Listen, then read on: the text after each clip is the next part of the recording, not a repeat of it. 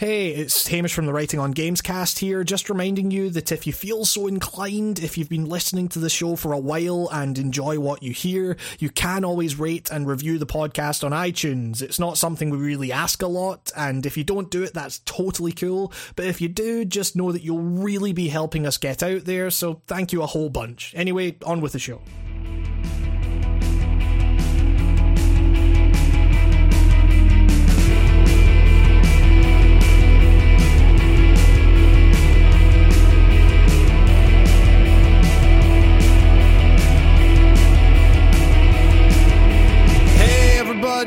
It's the Writing on Games cast. It's episode 55. It's Hamish here from Writing on Games. Now I guess full time Writing on Games. That's weird. With me we've got as always my co-host Nico Blakely. How's it going, sir? It's double nickels on the dime for this boy. Yep. That mean I know what that means. And also we've got a special guest, Nico. We're returning to that meme. Who's here? It's noted Persona 5 expert. You'll never find anyone who knows more about that particular game than our current guest. He really, really loves Goth Doctors. It's returning guest, it's Devin Hall.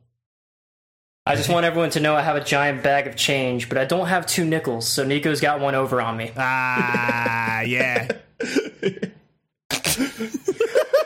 That's a great way to. That's a great return to the cast. A great way to deflect the fucking Persona 5 expert thing. Yeah, it was either that or say yes. No, I'm obsessed with this fictional goth doctor. I was honestly going to say something along those lines. Yeah. While you were introducing, I heard him take a breath of like, oh god damn it, the Persona shit again. But yeah, Devin returning guest after I think it was April you were last on the cast. It was 420. How could you forget? 420. Yeah, we were blazing it with Phantom Thieves. Yeah. This time we're not going to talk. We're not going to talk as much Persona. Maybe. I'm specifically trying not to talk about Persona. Surprise spoiler cast. All right, let's get down to the nitty gritty. What do you think about? I've forgotten everything about that game. No, it's we're trying. This podcast is all about restoring Devin's brand. We got to restore his brand. He's been tainted by the by the Persona brand. Brands on brands. It's all fucked. How's it going? I really have to wonder what my life and social media would be like if I never got into Persona. I feel like I'd be more boring, but also like not as off-putting, I guess. Because I've been introduced as a Persona guy to someone who had never met me before, and that's something I have to live with. What, did someone find the podcast, or was it just someone else noted you as... Way before, actually. This has been going on for like 2 or 3 years now. It's like... If I hit the 5-year mark of being a Persona guy, I don't know what I'm gonna do. Yeah, because I mean, well, by that point, we'll only be 10 years away from a new Persona game. So yeah, and then 15 years away from whatever. Not Sojima. Hashino is working on that Project Zero or whatever. Yeah, I don't know what that is. neither tell me about the Persona expert. Well, Hashino left Persona after 20-something years. All right, okay. And I can understand it. Yeah. It seems like a hell franchise to work on. But yeah, I mean, right. First off, I should probably mention this. I made a video the other day, and I was very, very nervous about it.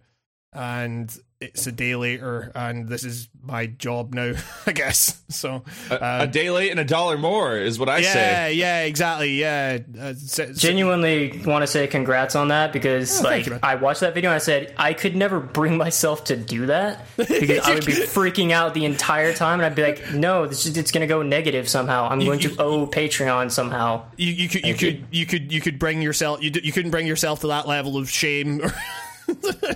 I wouldn't call it shame. I would call it ambition, I suppose.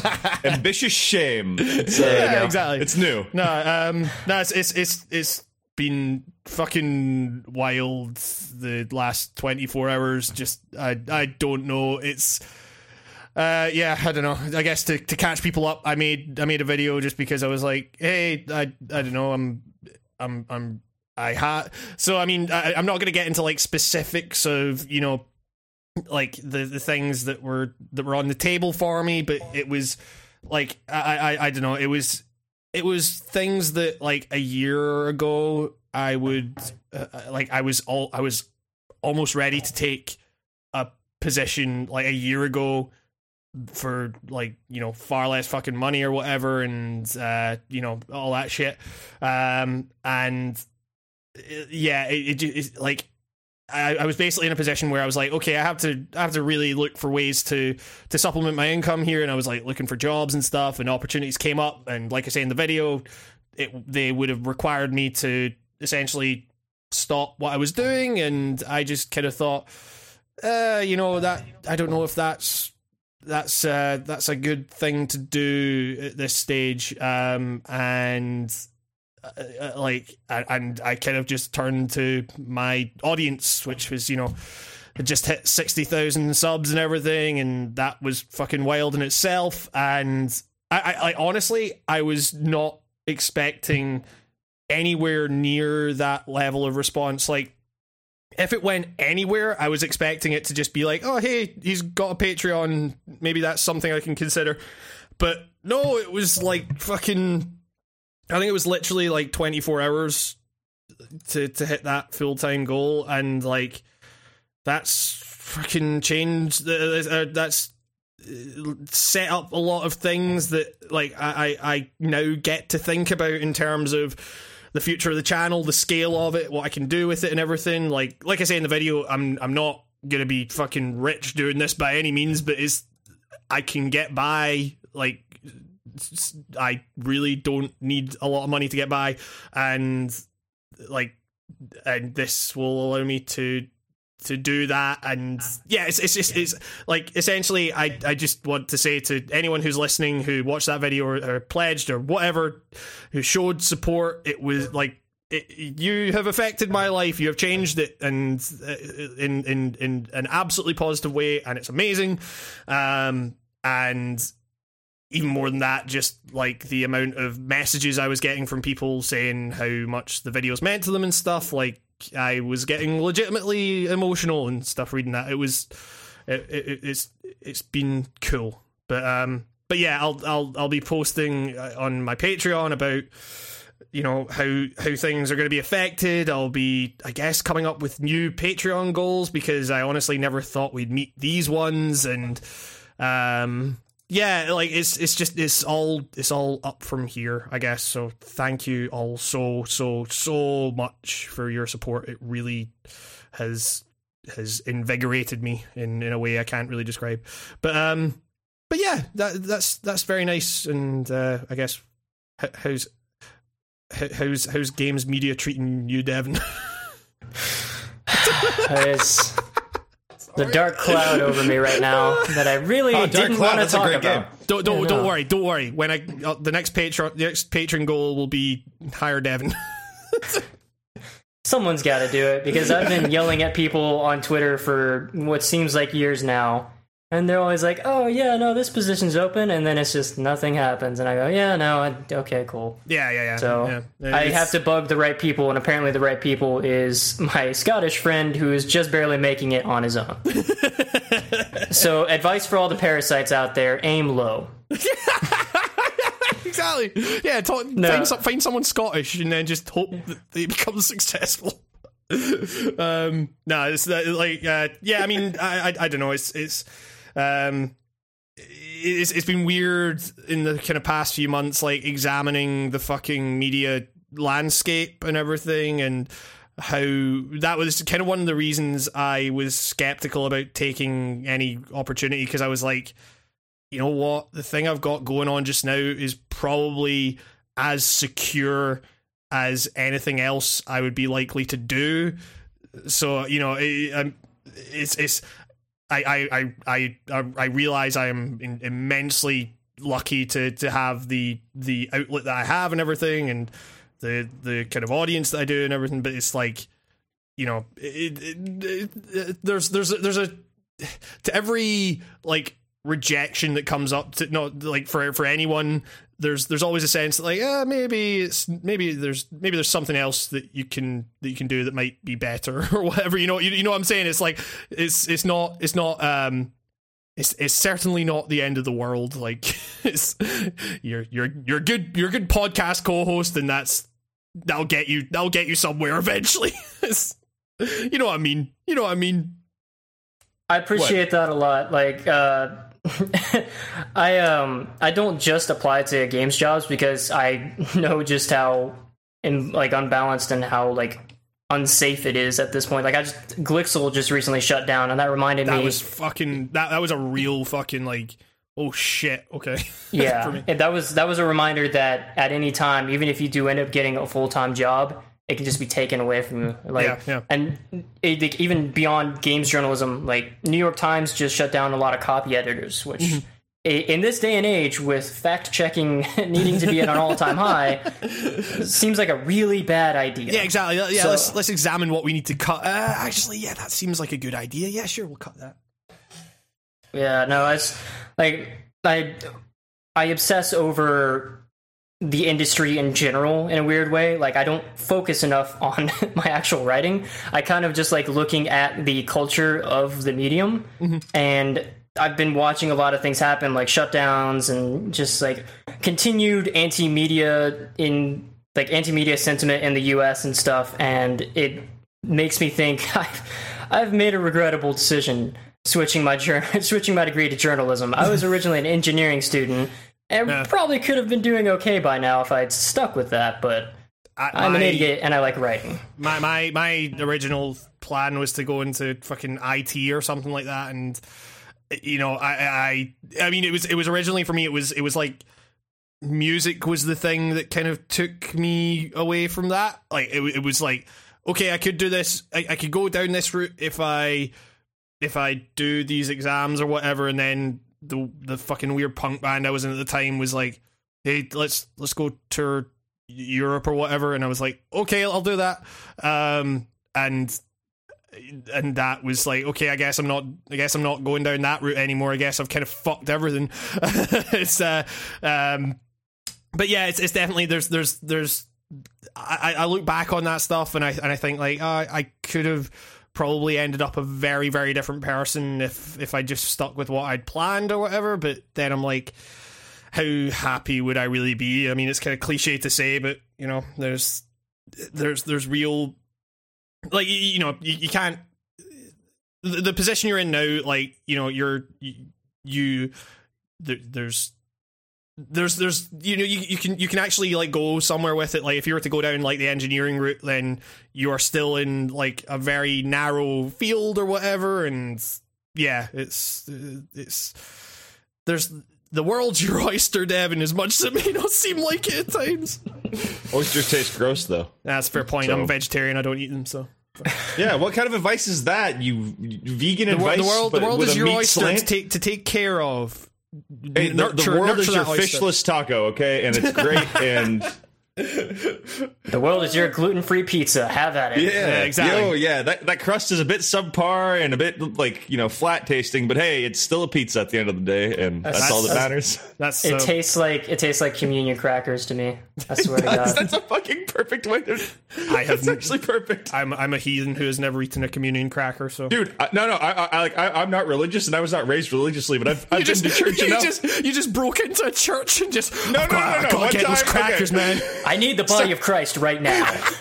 Story time real quick. I once stayed with a friend for 2 weeks. He wasn't religious, but he had a stepdad who was an evangelical Christian, and he forced us to go to his church. There was a terrible rock band, and I ate wafers, and I had some grape juice, and then I got kicked out of that church within 2 days because I had forgotten. Okay, a story within the story. Okay, I didn't have a yearbook one year for junior high, right? Okay. And everyone was signing it, and I was like, okay, what am I going to have people sign? I happened to, at the time, wear a Dickies jacket religiously. No pun intended. The Church of Dickies. And so I had everybody sign my Dickies jacket. Someone wrote in huge letters, like, have a damn great summer. And having that damn on the back of my jacket at this church got me kicked out. That's all. Anyways, of the person, I'm not for it. Think of the person you could have become, Nico. You could have been one with God. Anyways, that's how I know what communion crackers taste like. You know, ironically enough, I was just playing BioShock Infinite, and this sounds very familiar. I'm just saying, Nico could have been Comstock. Exactly. Yeah. I am. Okay, I am in one universe. Yeah, exactly. Yeah, it's bringing whole new meaning to the term "calm crackers." Oh my god! So, what have you guys been playing? Well, video games, I guess.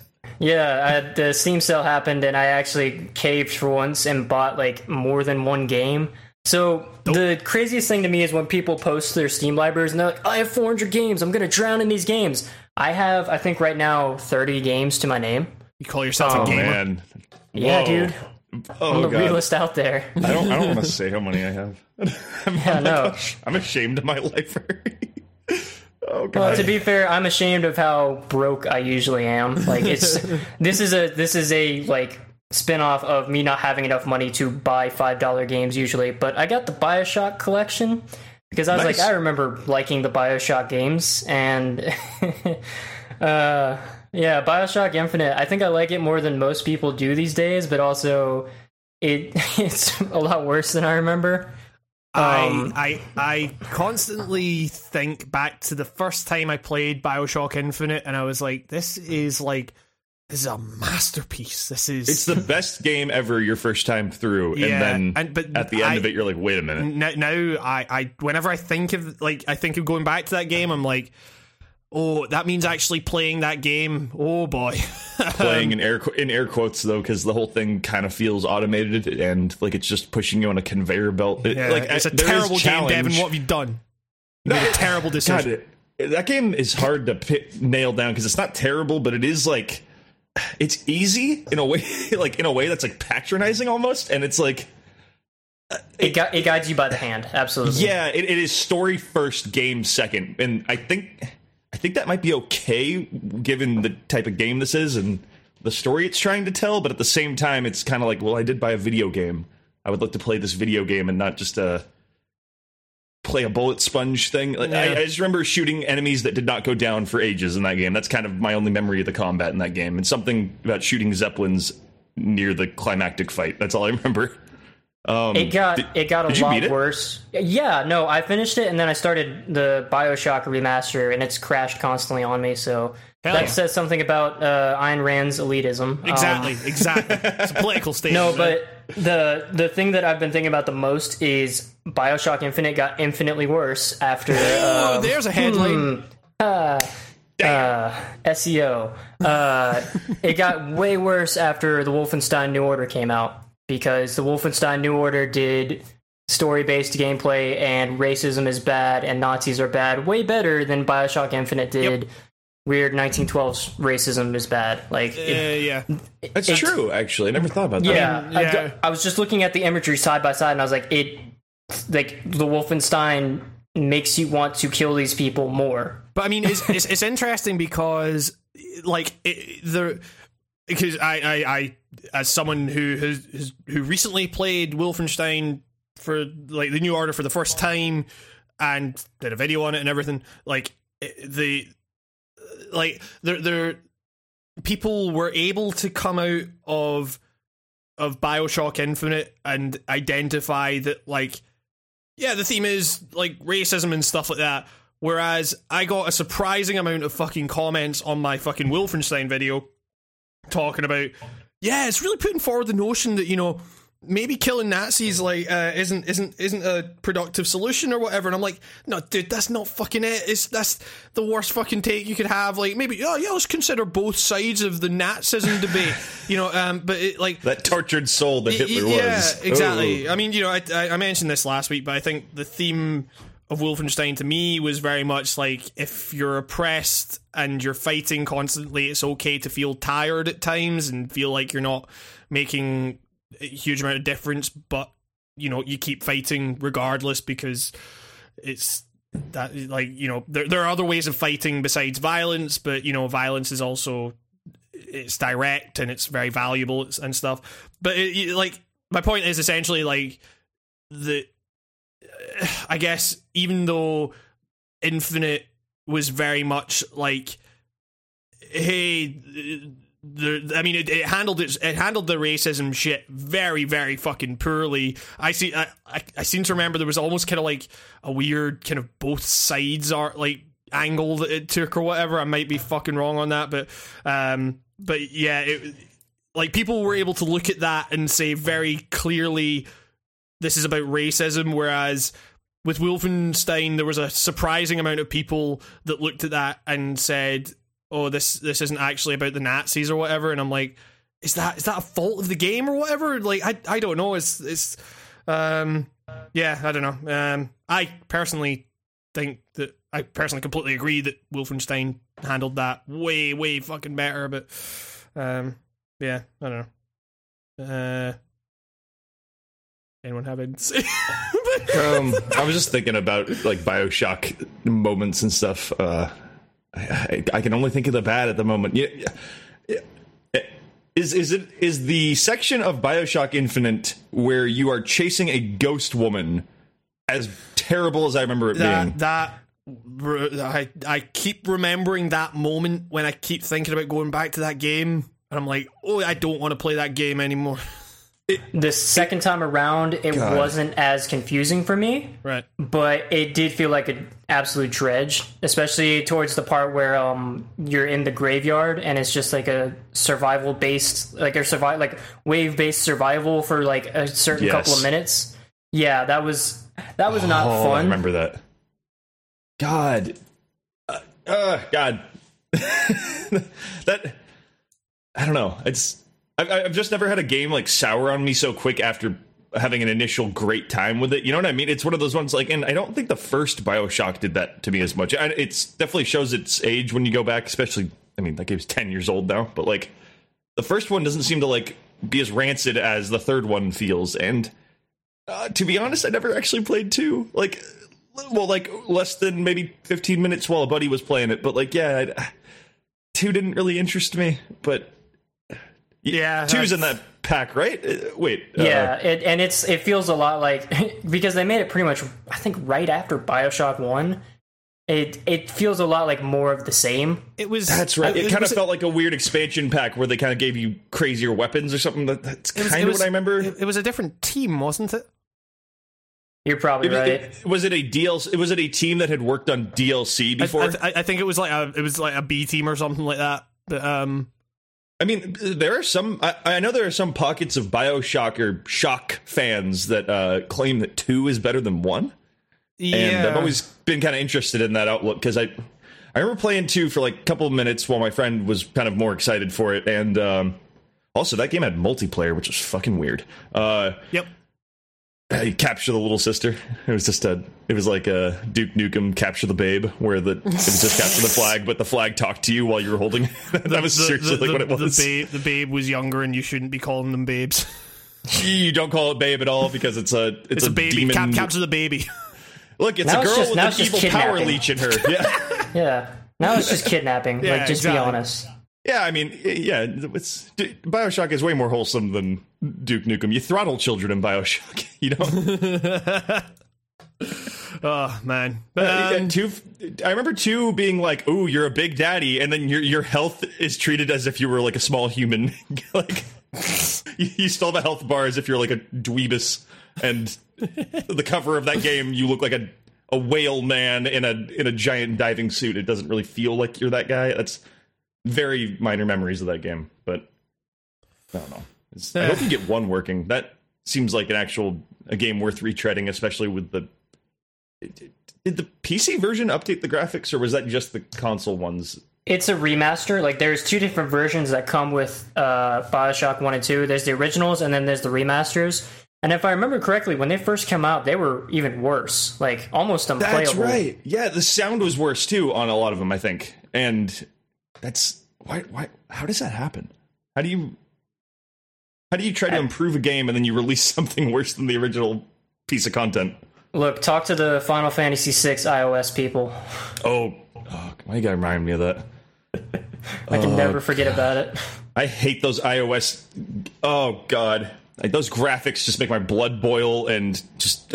I remember the day I saw that on Steam, and then I rushed to go buy it, and then I saw what version it was. I immediately binned it. I was like, no. I tried to play because everyone kept telling me to check out Final Fantasy VI, so I bought that phone version, and then I can't remember any characters' names because I named them all crap. Every single character was just named crap. The cast of that game is like massive too. Yeah, That's exactly. So everyone's like, "Oh, remember that moment where such and such did the thing such and such?" I'm like, "What do you mean crap did to crap?" Okay. You would love 5 because, well, I guess it depends on the version, but the main character's base name is Butts. Oh hell yeah! You know I'm all about that. Yeah. It's yeah. I maybe should try and play that game at some point without all the mobile bullshit. But yeah, if you can find a GBA cart, I think that's the one. It's a pretty good rendition of it. Dope. I you don't want the PlayStation Network. Well, at the end of the day, it's it'll be fine. But if you don't want to sit through PS1 era shitty load timings, don't get that PSN version. I ain't trying to sit through any JRPG ass bullshit. Oh, you know what had? Speaking of JRPGs with massive fucking load times, Persona 5. Also speaking of Final Fantasy, actually. Oh shit! Yeah. You start fucking playing 15. I started playing 15. How's that going? It's I've only put in an hour and a half. It's fucking cool. Like what the There's fuck is this so much game? behind it that's so weird, and it's so disconnected from original Final Fantasy, but also like this is the best version of the action style RPG they've tried making in a while. It's dope. I didn't know how that shit would play out, and I did the tutorial, and 5 seconds into that tutorial, I was like, oh, this is going to be great. Like, this is going to be fun. Like, this combat style is going to be cool. To this day, it's the only Final Fantasy I've ever beaten. Fix that, I wouldn't dude. mind if Kingdom Hearts 3 kind of just hard copied this exact control scheme, because it's already Kingdom Hearts-ish, but it's I was going to say, it feels a lot like Kingdom Hearts games, which I know an unfortunate amount about. Yes, Kingdom Hearts Persona expert Devin Hall. I pick the worst games to like. I don't know. Kingdom Hearts expert is not a title you ever want. No. Just say I'm familiar with the titles. Yeah. Yeah, no, I always qualify with, I was 14 when Kingdom Hearts 2 came out. That's my excuse. That's, you know what? Same here, and there is a picture of me somewhere, and if I can find it, I will post it to make you feel better, of me grinning like an absolute idiot when I'm 15 or 14, holding that game up that I just got for my birthday, and it is... I was right there with you, man. You youngins with your Kingdom Hearts. I was 15 when that game came out.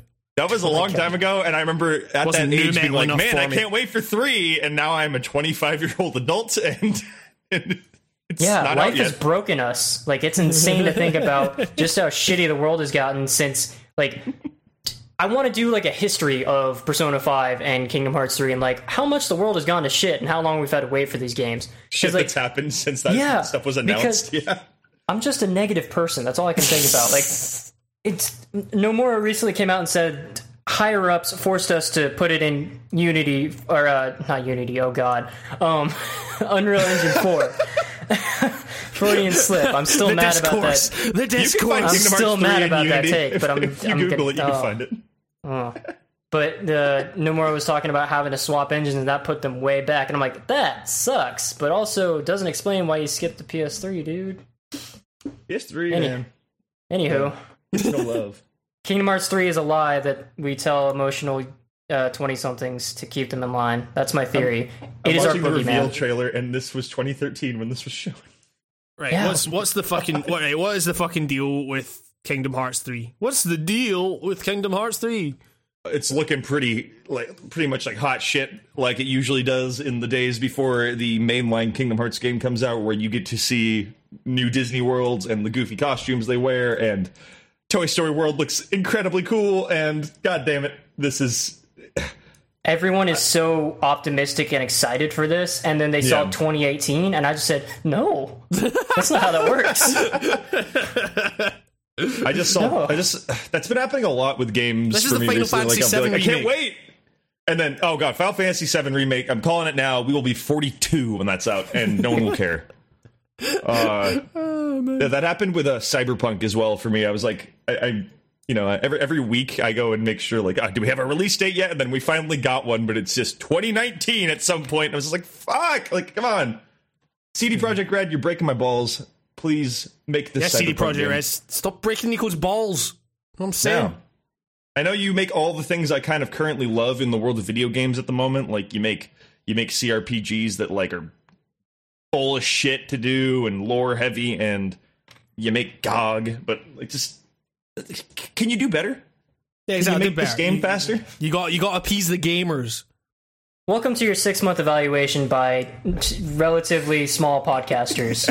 Now, you guys have made millions selling games, but we're going to give you constructive feedback as best as we can. Exactly. To help you in your business ventures that we know nothing about. Yeah, exactly. Got to make So more you games. made The Witchers, right? Never heard of them. Never played them. I read the book. I skimmed. Dude, we got to get more games out there. CD Projekt. The gamers know best. The gamers know Those best. are rookie numbers. You got to pump those numbers up. Stop Gamer is releasing always broken games. You know what I'm saying? That's Angry Joe's number one, like, shout out to the industry for the last, like, 5 years. 4 broken games. To be fair, that's also been, like, Giant Bomb stance. I believe that was I can't remember what year that was that won the Please Stop award, but it was, It was like 14 or broke-ass 15. It was games. something recent. Yeah. Oh, I remember man. that was one of the... That podcast got me through a very, very hectic construction job once. I couldn't do heavy machinery while listening to the Giant Bombcast. I would just laugh and then drop a girder on my feet. I couldn't do construction work to begin with anyway. I should probably state that. I weigh 120 pounds. Hey, if anyone's hiring for construction work, Devin, you know my man Devin is good for it. You think you can't, but you are a guy who then gets to you get to be middleman in the pass me up the tool job. Like, you get to be the guy who receives the hammer, who then passes the hammer to the guy on the roof or something like that. Hey, I'm Yeah, Devin. there's a I'm place for everyone. coordinator. No, you'd be like a foreman, Devin. You know, that's usually how it goes. You'd be telling everyone where to put their muscles, you know? Could you imagine? I have like I'm the tiniest person ever. I'm like 6 foot tall, 120 pounds, and I sound like I'm 14. I could not tell someone what to do if I wanted to. No, you have to. That's the magic of the construction site. They have to do what you say because you have a foreman's jacket on. Yeah, no, I'm wearing a white helmet, so I'm special. Exactly. Yeah. Everyone else has yellow. This is Writing on Construction Cast. How's everyone doing? Oh, Final Fantasy. So Final Fantasy 15.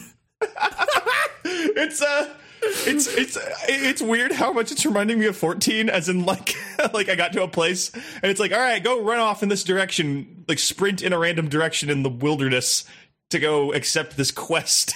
It's like, this is fucking 14.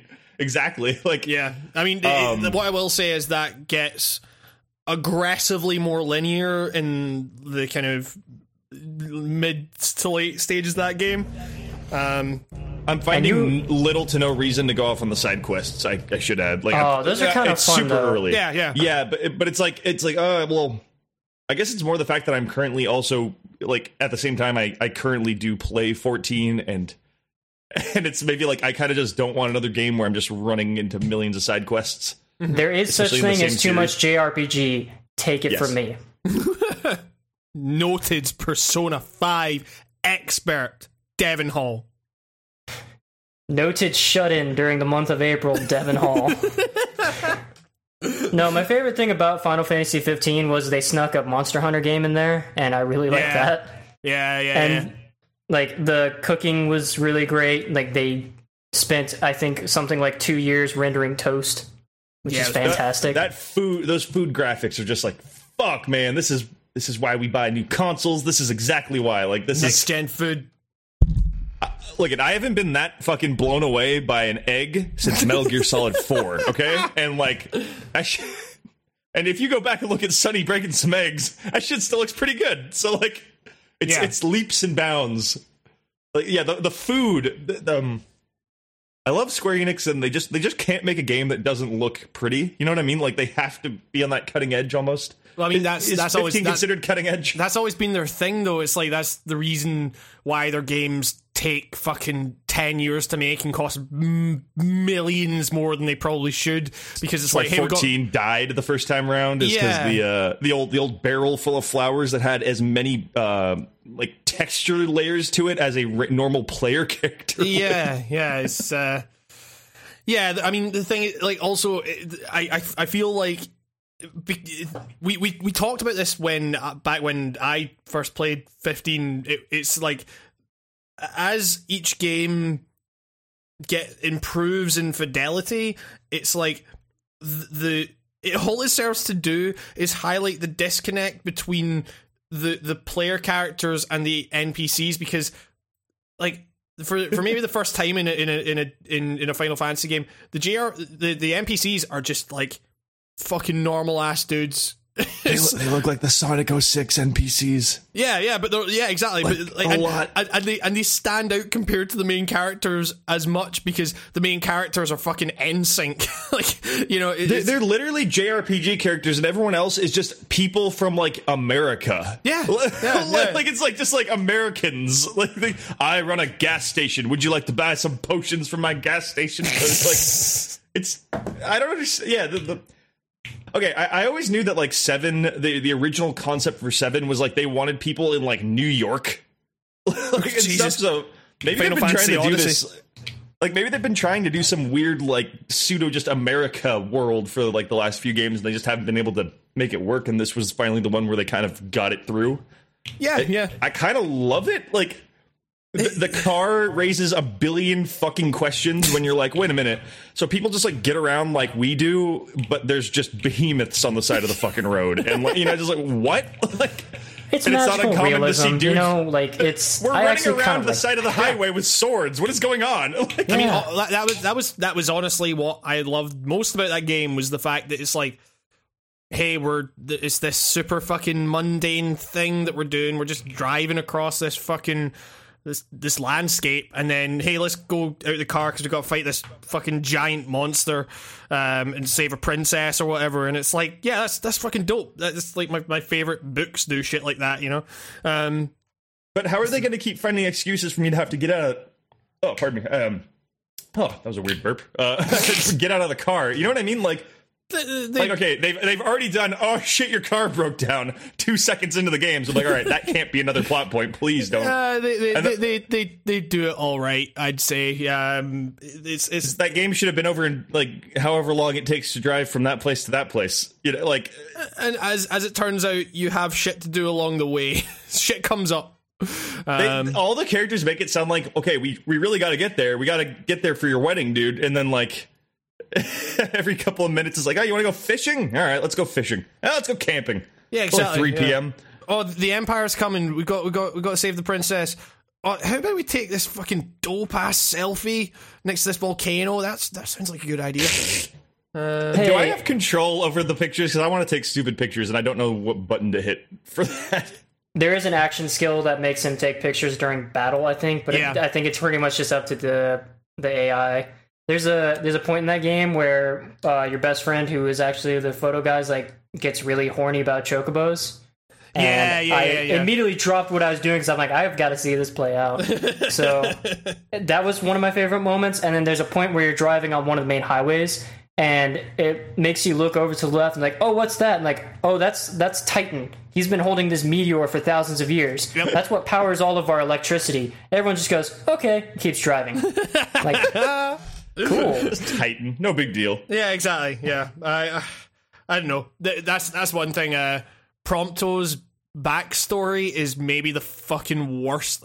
Like, because, you know, if you actually dig into that shit, like, Gladios is interesting because it's to do with, you know, him gaining a sense of respect for someone that he previously couldn't have had any respect for, because he was like, okay, this guy isn't actually as bound to tradition as he maybe as he maybe should be, and that's appealing. You know, I guess Ignis, it's like, you know, Ignis is weird as well, because it's just kind of like, hey, Noctis is a fucking slob, and he's going to continue to be a fucking slob.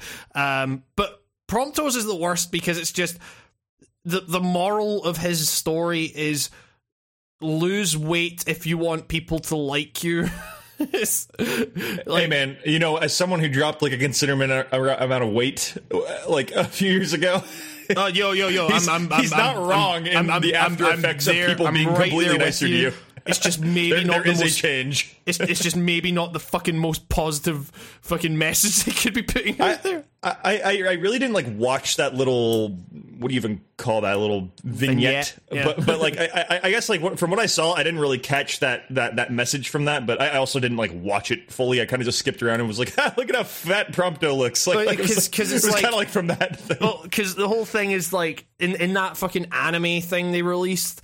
It's like they stop the car and Prompto gets out because he sees an injured dog, and it takes him back all the way to when he found an injured dog when he was a kid, and he's Noctis doesn't like it. Noctis doesn't notice him because he's fat. And then he finds an injured dog. He finds an injured dog, and he takes it home, and his parents aren't there because I don't know why, but he's all alone, and the dog is there, and then he bandages up the dog, and then the dog runs away in the middle of the night, and Prompto decides to lose weight, I guess. So he switches the burgers that he would eat with salads, and he goes running, and he says konnichiwa to some person that's running in the other direction. And then the dog, it turns out, was the princess's, and so and it turns out that on the bandage that he put on the dog, he'd also written his name. He'd also written Prompto, and then the princess knew from that exactly who Prompto was, and wrote him a letter saying, "Look after Noctis, please." And, oh right, okay. So she sent him a letter saying, "Look after Noctis," and that was when he was like, "Okay, I've got to lose weight." And then he loses the weight, and then then he goes to hang out with Noctis, and Noctis is like, "Hey man, let's go." I love that, actually. I think that's one of the greatest stories ever told. I don't understand the story of this game because, like, I knew people before were saying, like, oh, like, they expect you to, like, watch that movie and stuff. But, like, the beginning of this game, I legitimately have no fucking clue what's, like I guess I maybe should have looked at the lore guide they throw in your face after the tutorial when, like, you sure you want to start a new game? But, like, it just starts, man. Like it's like, all right, it's 4 protagonists. All right, get in that car, go. It's just like, better whoa. It's better for it. It's like, it's hey, very un-Final Fantasy. You're just on this fucking road trip. You can't be in the kingdom anymore. You just gotta go. And it's like, okay, let's go. When you actually do, like, especially when it gets later and they start talking about fucking crystals and shit, it's like, yes. That's when, yeah, okay, maybe you need to watch the movie, but also, am I fuck watching that dumbass movie? Like, so I guess I'm Noctis just not will have going to a beard at some it. point.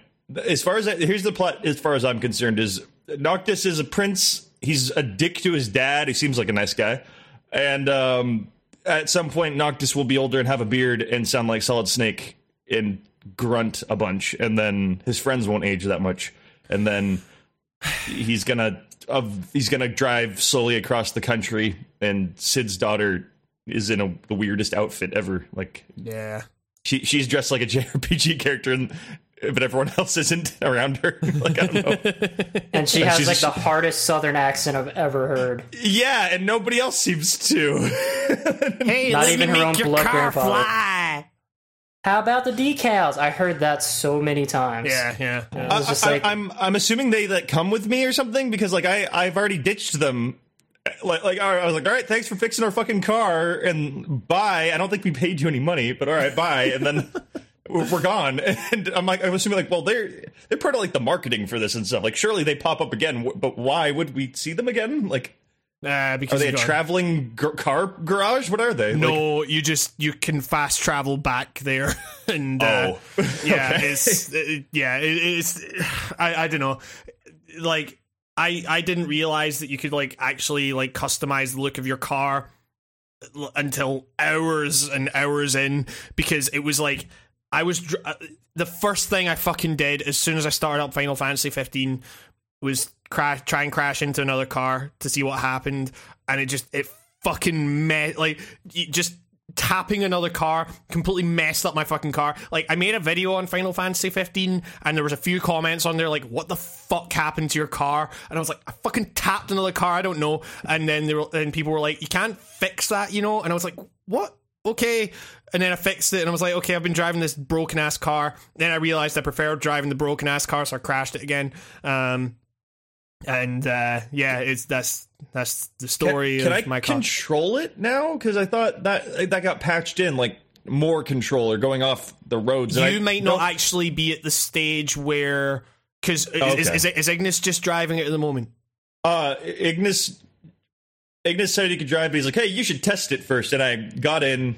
It was really awkward. It happened to be nighttime when I got that. So Ignis was like, you should drive, Noctis. And then I go to the car, and then it immediately cuts to another different cutscene of him saying, it's nighttime, you can't drive right now. I was like, well, okay. And then I went to sleep, and then I got in the car and drove. You get some more control of that, but it's still weirdly so kind of on far, rails. it feels like it handles like it's like a car moving automatically through a sea of jello, and I have very, very, very minor control over it. I cannot explain how it feels. You kind of have to play it for yourself. They recently patched in like a mod to the car that you can get where you can go off road and stuff. Like, I haven't tried it, but yeah, I mean, when you complete that game, you can get like a flying car mod, which it seems great, but then you realize you have to like land that thing fucking perfectly.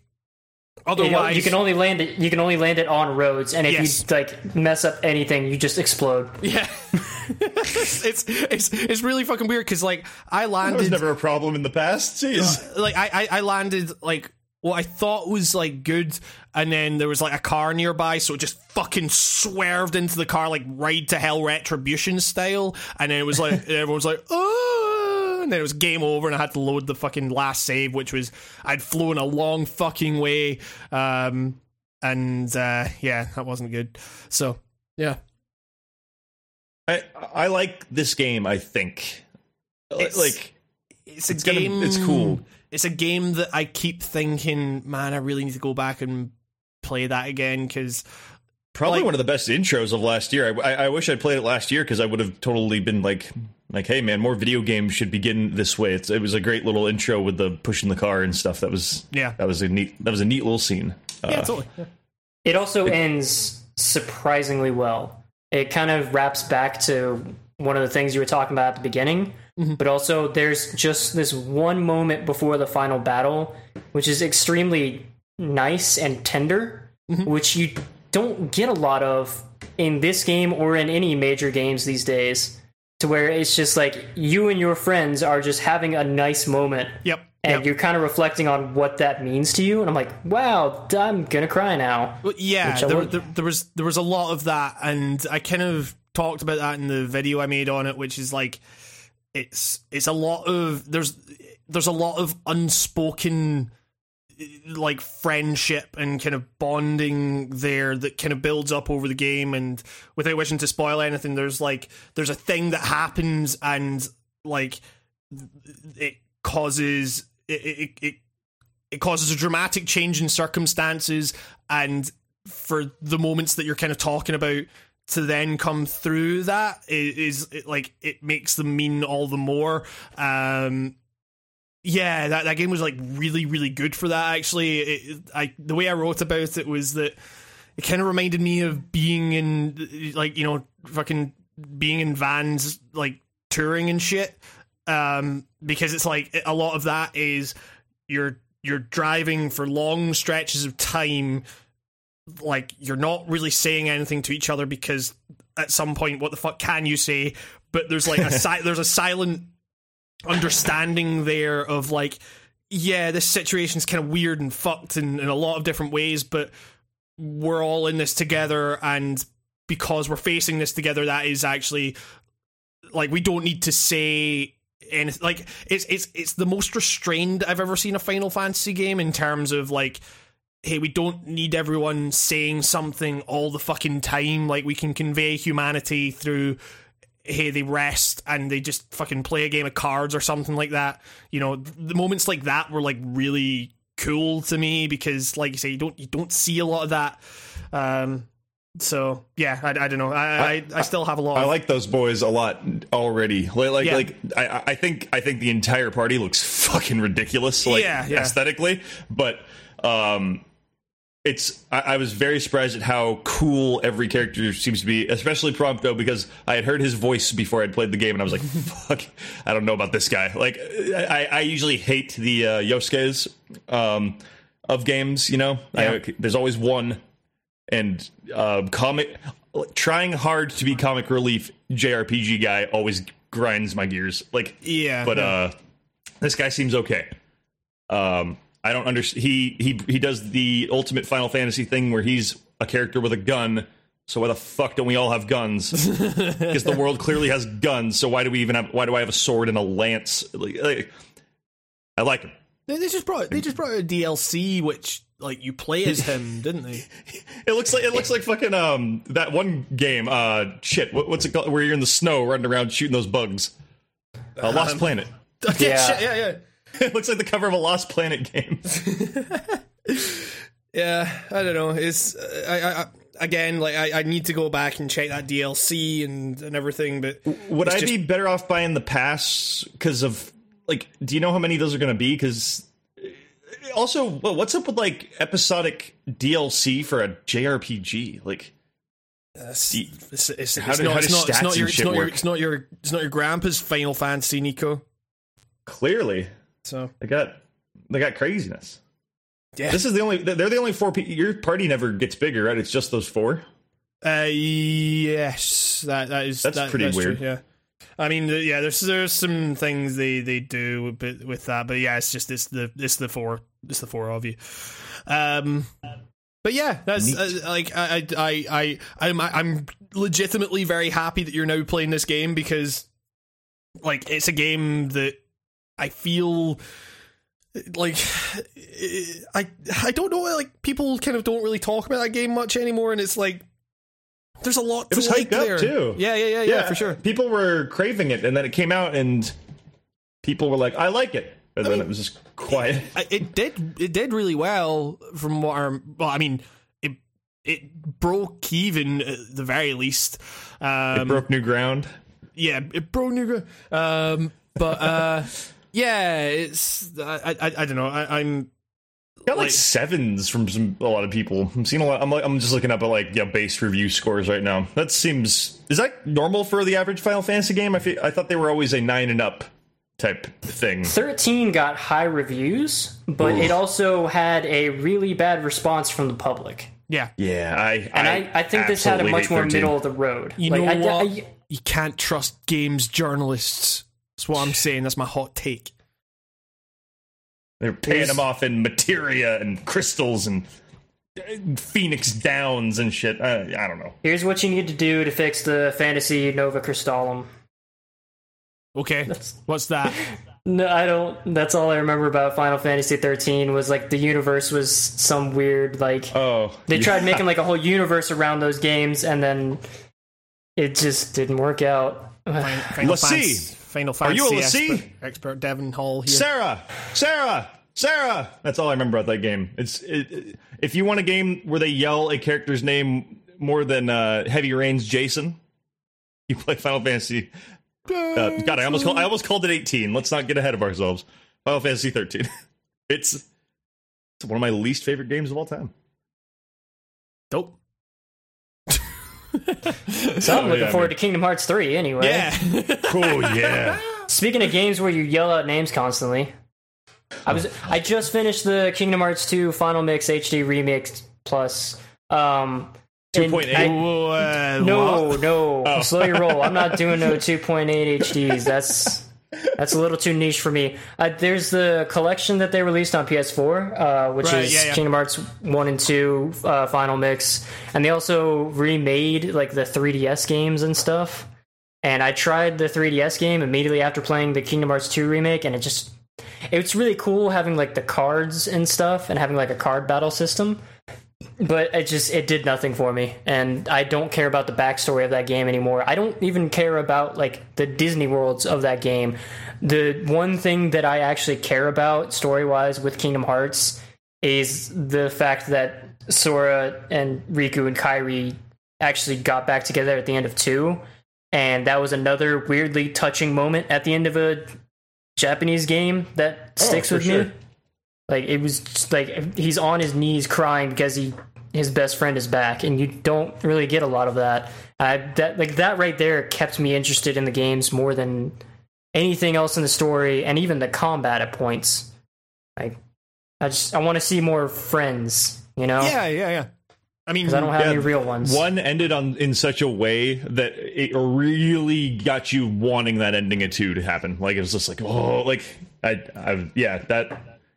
Kingdom Hearts is funny. As much as it is so easy, and I enjoy ripping into that games, like the whole universe's kind of story, just because it is a fucking mess. But the actual, when you kind of sift through all the Disney stuff and you get through all the kind of specifics, and you boil it down to that main story of those 3 friends trying to reunite, it's kind of nice. Like I've seen far worse in a lot of games. So yeah, and then throwing Roxas in, it was originally really maddening. It was kind of like MGS2, to where it's like, who the fuck is this? I'm playing this guy for how long? Yeah. Yeah. Well, the first time I played that game, it took me forever to figure out how to get out of Twilight Town. Like, I didn't know how things worked. But this time around, I finished it in like 2 hours or something, because I skipped a lot of cutscenes. Oh, yeah. But his kind of ending at the end of that segment is also really sad. Yeah, and I really like it. Yeah, and his theme plays, and I really like that theme. And then longest title card ever. Oh my god! But like really cool and well earned late title card. Oh yeah, for sure. It's great. Hamish. No, actually, never mind. I was about to say, Hamish, you should play Kingdom Hearts 2, but I realized that is like the most un-Hamish game. So I was actually thinking today, man, I should try Kingdom Hearts. It's a lot of game. It's a dark path, my friend. It will turn you crazy. I'm coming for your crown, Devin. I'm going to be the Kingdom Hearts expert of the Writing on Games cast. Ooh, and you'll be one of the Disney weeaboos that's walking around Disneyland all the time with your Final Fantasy X Disney merch all the time. Oh yeah, exactly. I was never that far gone. Luckily, that is a type of person in Los Angeles, and it is 100% like anime Disney fan and Kingdom Hearts keychains. I want Goofy dressed up like what's her face from 15 Sid. Oh god, that's all I want. Well, gosh, how about the decals? It actually works way too well. That actually works way too well. That works better than it should. They have similar accents already. Yeah. Oh, fucking hell. That's my favorite thing. That's actually my favorite thing about the Kingdom Hearts games is they'll go off on these soliloquies about the importance of friendship and the darkness of heart, and then Goofy just pipes in with, well, gosh. Like, it's just immediately cuts the tension with a knife. Just immediately Oh, man. It's that and when Donald, but like anytime the main characters pipe in, because Sora's just an idiot and doesn't get anything. Like, there was when you get involved with Tron somehow, oh yeah. Sora doesn't know how computers work. Which, I guess, if you were a 14-year-old who used to live on an island that composed of, like, 2 buildings, I can understand. But it's just hilarious because everyone involved around these characters is, like, serious anime and, you know, this is light and dark, like a very oblique take on that. And then these kids who are actually driving the story are just like, what? I don't know what's going on, but I'm just going to keep going anyway. Like, they're lovable idiots, and I love them. Yeah. So, Hamish, I look forward to you being more obsessed with these games than I am, so I can finally disappear to whatever hole I came from. There'll be nothing left for you, Devin. I'll take it. I'm just made of JRPGs. Exactly. If they ever stop making them, I'd disappear, which honestly sounds like a good deal. So stop making JRPGs. Exactly. No more JRPGs. We don't want. Also, Yakuza is a really good game. How about that Yakuza? Yeah. Yeah. Yeah. I'm so they've got Kiwami coming out next month. That's gonna be fucking so good. I don't know how they're gonna beat Mr. Libido. Oh yeah, shit, yeah. I think that might be character of the year. Yeah, that's for sure. Oh fuck, Nico, you need to play that game. Nico, go play that game. Fucking don't actually put Final Fantasy 15 to one side. Play Final Fantasy 15, then fucking immediately start playing Yakuza 0. Oh, that's whiplash right there. Yeah. That's bad. But yeah, I don't know. And in terms of what I've been playing this week, it's. I mean, we talked a lot about Tony Hawk's Pro Skater HD last week, which is a bad video game.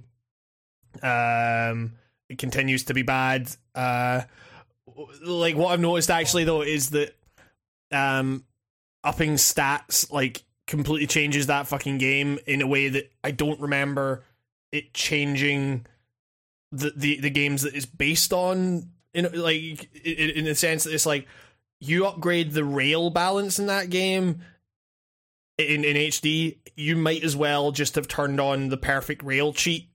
It is fucking wild, how easy that game becomes. But yeah, and then they've got survival mode where your head gets bigger and then blows up in confetti. Woo! And then it's bad in all the ways we talked about. I don't know, I don't know how much experience you have with HD, Devin, but I gratefully avoided it because I had heard from the right people that it was not going to be good. All I know is Lil Wayne is in it, so that's cool. No, that's 5. That is. That's right. This one you can buy DLC that gets you James Hetfield and Rob Trujillo from Metallica.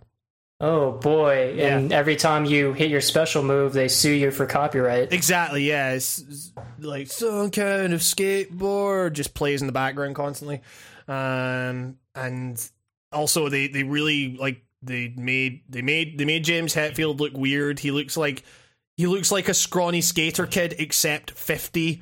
And it's really strange. Also, his stats suck, which is really weird. But yeah, that game's a whole mess of things. But aside from that, I just keep playing PUBG's. It's still a really good video game. I don't know how much you're still playing that or whatever. I recently bought an Ethernet setup specifically so I could play more PUBGs. Mm-hmm. And I've tested it out a little bit, and it is a little bit more stable. Actually, right before this podcast, my internet decided to shit the bed, but yeah. I've yet to have a dropped game, and my speeds have gone a lot higher since trying to play on Wi-Fi, so I'm getting more into it, but I feel like I'm being left behind by a lot of people because a lot of people are grouping up and playing hours and hours of games every night, and I'm just I kind of remember how to play this, but it's been a while. Yeah, I keep seeing all my friends getting chicken dinners, and I'm like, I have not even. I mean, I've definitely come close, but it's I'm still not in a position where I think that I could actually clinch one. No. So it's I don't know. We need to team up and actually we need to clean. Hopefully this time the servers will hold up a little bit better. Yeah, exactly. They did that thing we played before, and it was they did that thing for me where the houses didn't load in properly. So it looked like you were just wandering around a world that this kind of weird paper mache fucking 5-year-old fucking drew it in Crayola and then just mashed it all together and stuff. So Player Unknown's Paper Mario sounds like a really good game, actually. Oh fuck. I mean there's without wishing to jump the gun too much, there has been some fucking news surrounding that game, which is the Player Unknown has been getting rather ban happy with that game, and not he's without. being, sorry, my mic he's being. Oh god, He's my being mic was just real, muted right? for all of this. Sorry. I was my wondering. God. I was wondering where the fuck you went. I was like, I was talking. I was like, is his tooth like getting sore or whatever? I was like, So I hit the. You're just in a mute corner. button. You're just in a love the corner idea, crying. like, Nico going, hey, I'm trying to, no, listen. No, I thought I was just kind of like agreeing with you guys. So I thought I didn't really take much notice of like not being responded to because it was kind of like oh yeah for sure. Like, fuck. Sorry, I'm used What to did being I come invisible. on- I'm used to being on? invisible in conversations. I've been there before. It's like, okay, it'll just keep going without me. I'll live. I was just like, all right, well, I guess I'll check my texts. I don't know. This the Writing on Games cast where the sad boys convene. Whoops. I mean, like, so this whole thing is that this is so fucking weird for a couple of reasons. The first being that it involves a guy called Dr. Disrespect, who I had no idea was still a thing. I don't know if you guys are at all familiar with Dr. Disrespect. I mean, do you have any like knowledge of who he is? Is that like Dr. Demento from the radio? Nope. Okay. Is it like Dr. Tracksuit?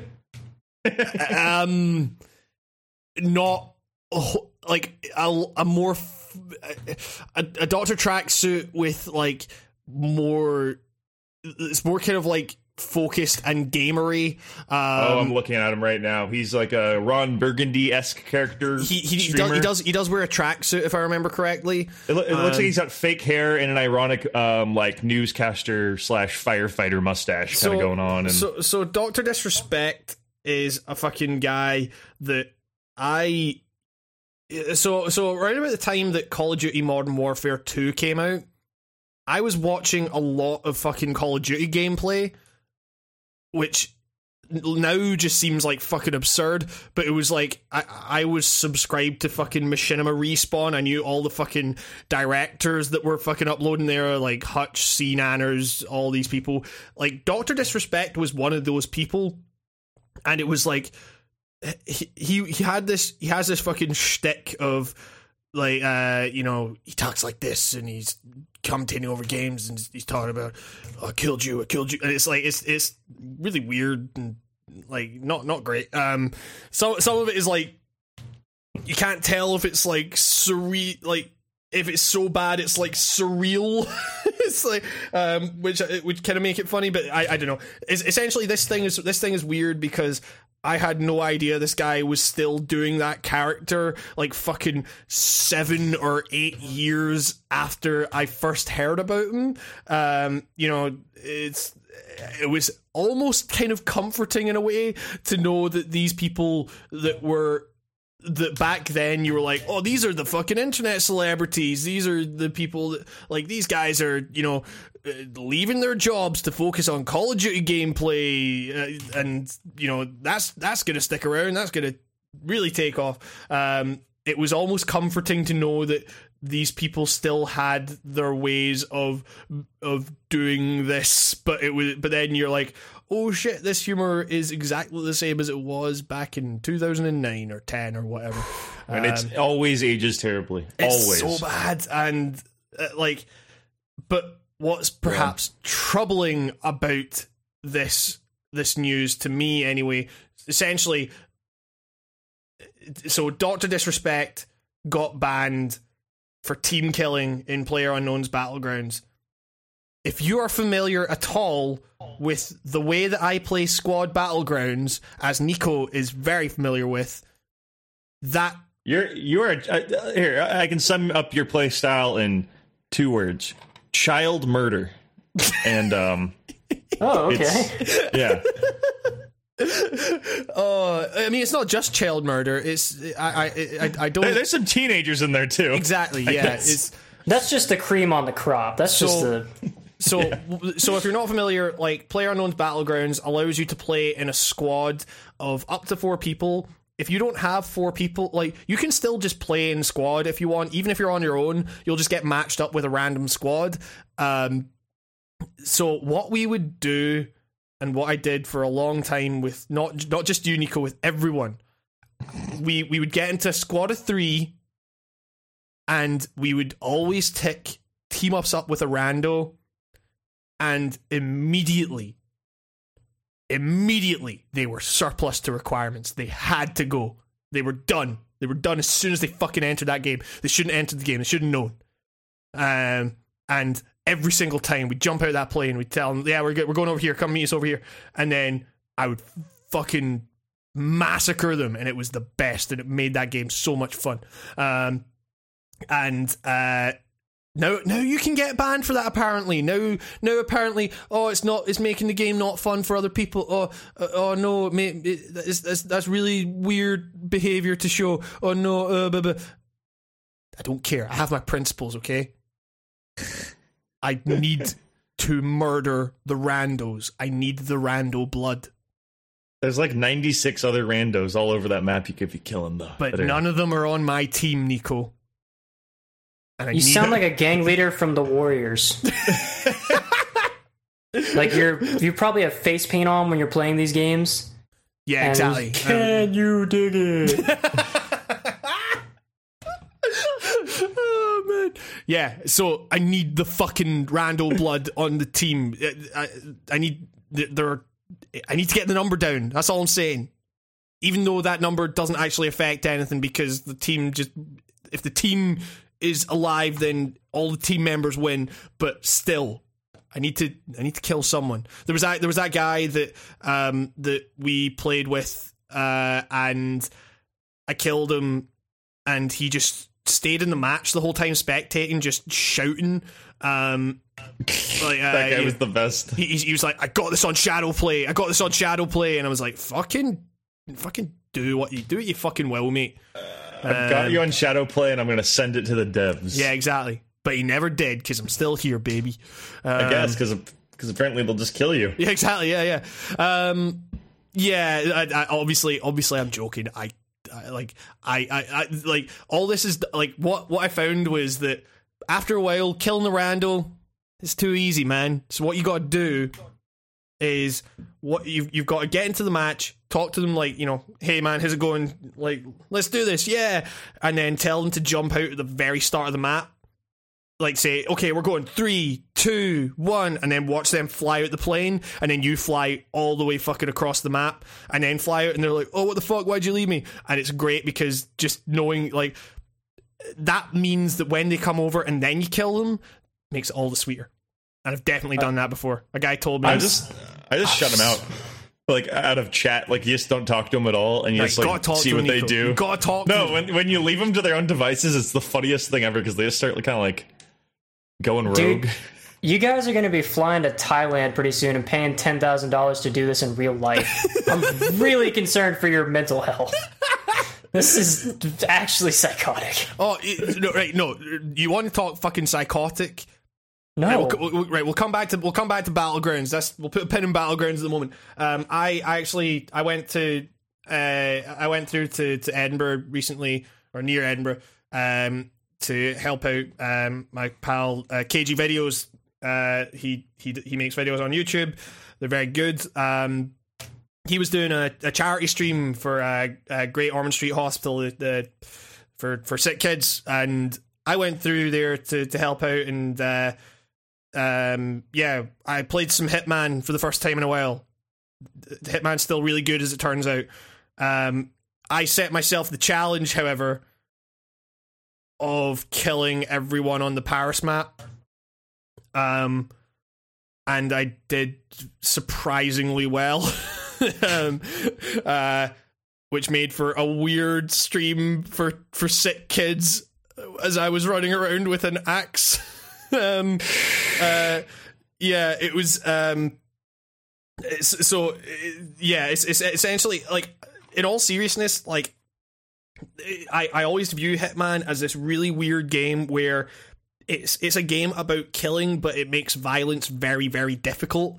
Like, if you get caught in that game, it turns on you very, very fast, and like, I find it interesting that most games make violence like super easy, because it's all about the amount of violence you can commit, whereas in Hitman, yes, it's about violence, but it's about limiting the collateral almost, which makes maximizing the collateral a really interesting challenge just on a gameplay level, it's also not fun. It's a really fun challenge, but then you see the faces of the people that you're gunning down, and you're like, I don't like this. This is very, very bad. This is after a while, I was like, okay, I'm just gonna kill all the guards because they're trying to kill me. That's fine. I don't like killing the civilians in that game. But it creates, like I say, it creates some very interesting challenges where it's like, okay, I have to like hide in the right spot. I constantly have to be like, okay, can I zip out here and grab some ammo and then get back into cover quick enough? I mean, it's weird. I don't know if they've like patched it into that game where you kind of take more hits before you go down or whatever, because it felt like I was taking more hits than I usually would. But yeah, all I'm saying, very interesting challenge to the game, made for a very weird fucking stream where I spent an hour slaughtering the Paris level and feeling bad. But yeah, I don't know. Hitman's a very good game. Have you played any Hitman, Devin? I have. I kind of missed the first season for the most part, so I couldn't get a lot of the like elusive targets. Yeah. But I've been through the story and everything, and they're bringing stuff out now, and the fact that IO still has control over it, I think there's still going to be some more game or possibly another Hitman coming soon. So yeah, I've been doing that, and I've been watching a lot of streams. Dave Lang does a lot of Hitman streams, and he's really good at that game, honestly. And we just end up talking about like 90s hip hop in the chat. So I think I watched, it's a lot like PUBG's to where I watch more than I play, but then it still gives me the itch to play that game. Yeah, for sure. I mean, I think it's also interesting with Hitman where it's like, it's a game that feels really good to get good at. Like, I was kind of going, like, I picked up that game on that stream for the first time in months, and it was like, instantly I was like, okay, I know exactly what to do. I go over here, I get the thing. It was almost kind of like speedrunning it in a weird way. And it was like, it was interesting because they have changed some things about the way that, witnesses work and stuff, and where specific characters will go on a map and everything. And that stuff was super interesting to navigate and everything.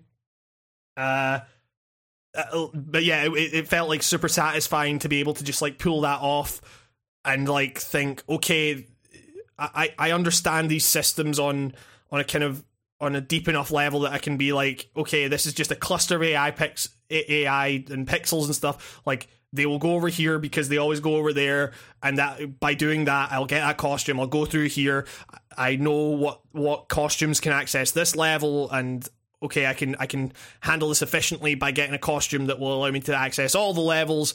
And it's like, thinking of it in those kind of terms is really interesting, because it's weird for a game with that kind of game, with that kind of I don't know if it's like aesthetic or whatever, but it kind of frames itself as like a story game about a game about being stealthy, but it's like it's not realistic in the way that you would expect a modern stealth game to be. Like I say, it's like they follow very strict scripting patterns, and part of what the game is figuring those out and thinking, okay, how can I interrupt that in such a way that I can get them going a slightly different way and lead them off the beaten track and get them on their own or whatever. It's I don't know, it's just weird to think of it in those on that kind of like systems level.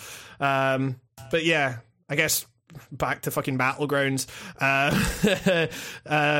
So Dr. Disrespect, he fucking said some shit to, what was it? So there's video of him online. Like, you can see the Twitch clip where he just fucking guns down a guy on a bike or whatever because there's not enough room on the bike or something. And in the words of GameSpot, the incident caused a heated exchange between Dr. Disrespect and PlayerUnknown himself. Following the ban handed down to Dr. Disrespect, Brendan PlayerUnknown Green tweeted out, "If you break the rules in Battlegrounds, no matter who you are, you're gonna have a bad time." And Dr. Disrespect responded with, "If I could do the splits, I'd roundhouse kick you in the neck, but since I can't, I'll just front kick you in the chest instead. Lightning." Good tweet, good content there. What? That's his shtick. Like, honestly, that, like, reading that, I was like, Dr. Disrespect has not changed.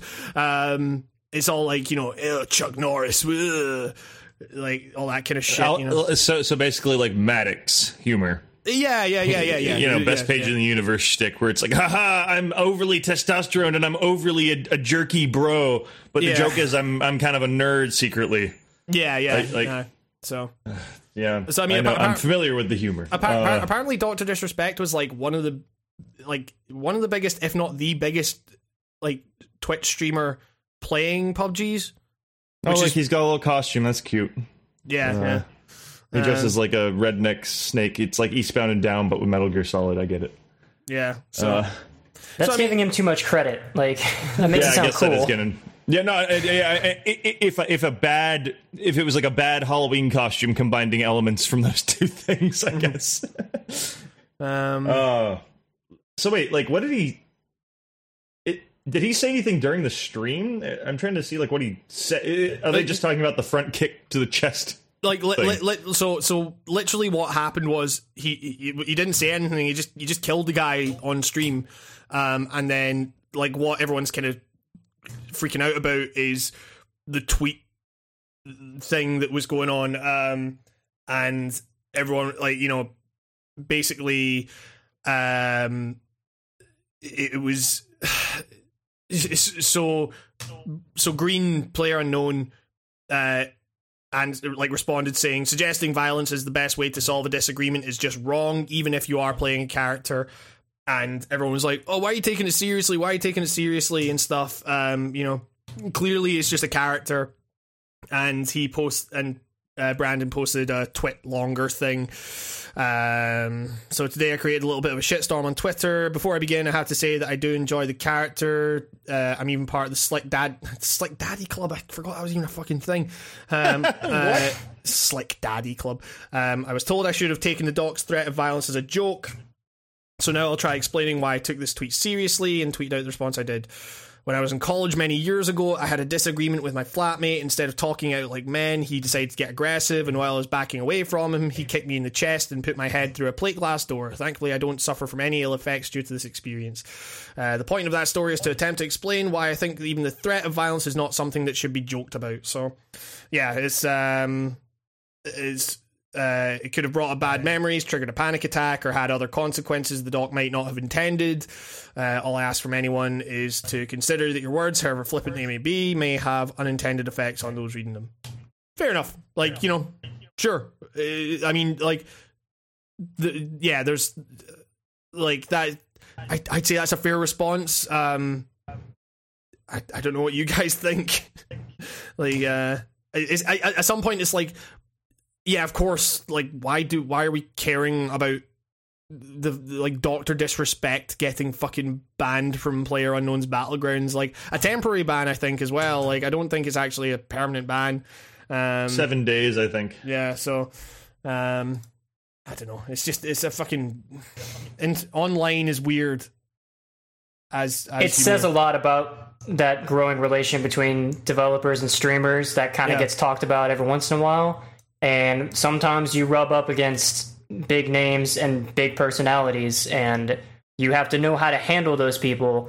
And in a culture that's kind of let a lot of shitty things go rampant, it's interesting to see, not forceful, I'm trying to think of the word, like a very hard stance on something that, compared to, say, things that have happened recently that are way worse, this seems kind of mild, but also... Yeah.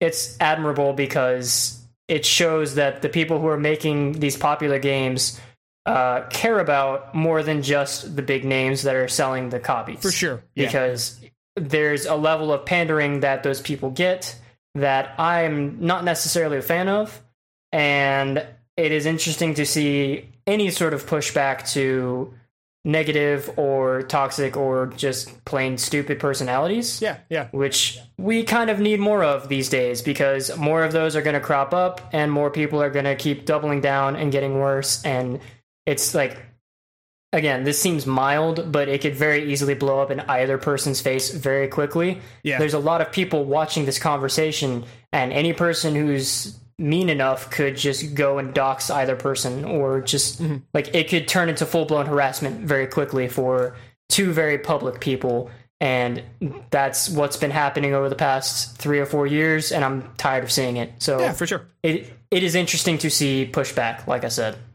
Yeah, and it's like, I mean, yes, like you kind of think like, oh, it's insignificant, like who cares? But like at some stage, it's got to start somewhere, I suppose. It's like, you got to kind of start small with this stuff, and like, and that's the thing, is you think at first when you hear this, like, oh shit, this is a really small thing, but then you actually think like, okay, this guy has actually been fucking kicked in the chest, and it, nearly caused some very fucking serious harm.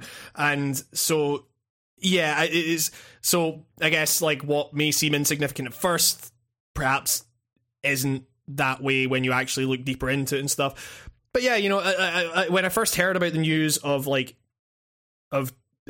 team killing being like a bannable offense, I was honestly kind of like bummed out, because a lot of the fun that I have had in that game has been like just kind of fucking with people and stuff, like, and like usually people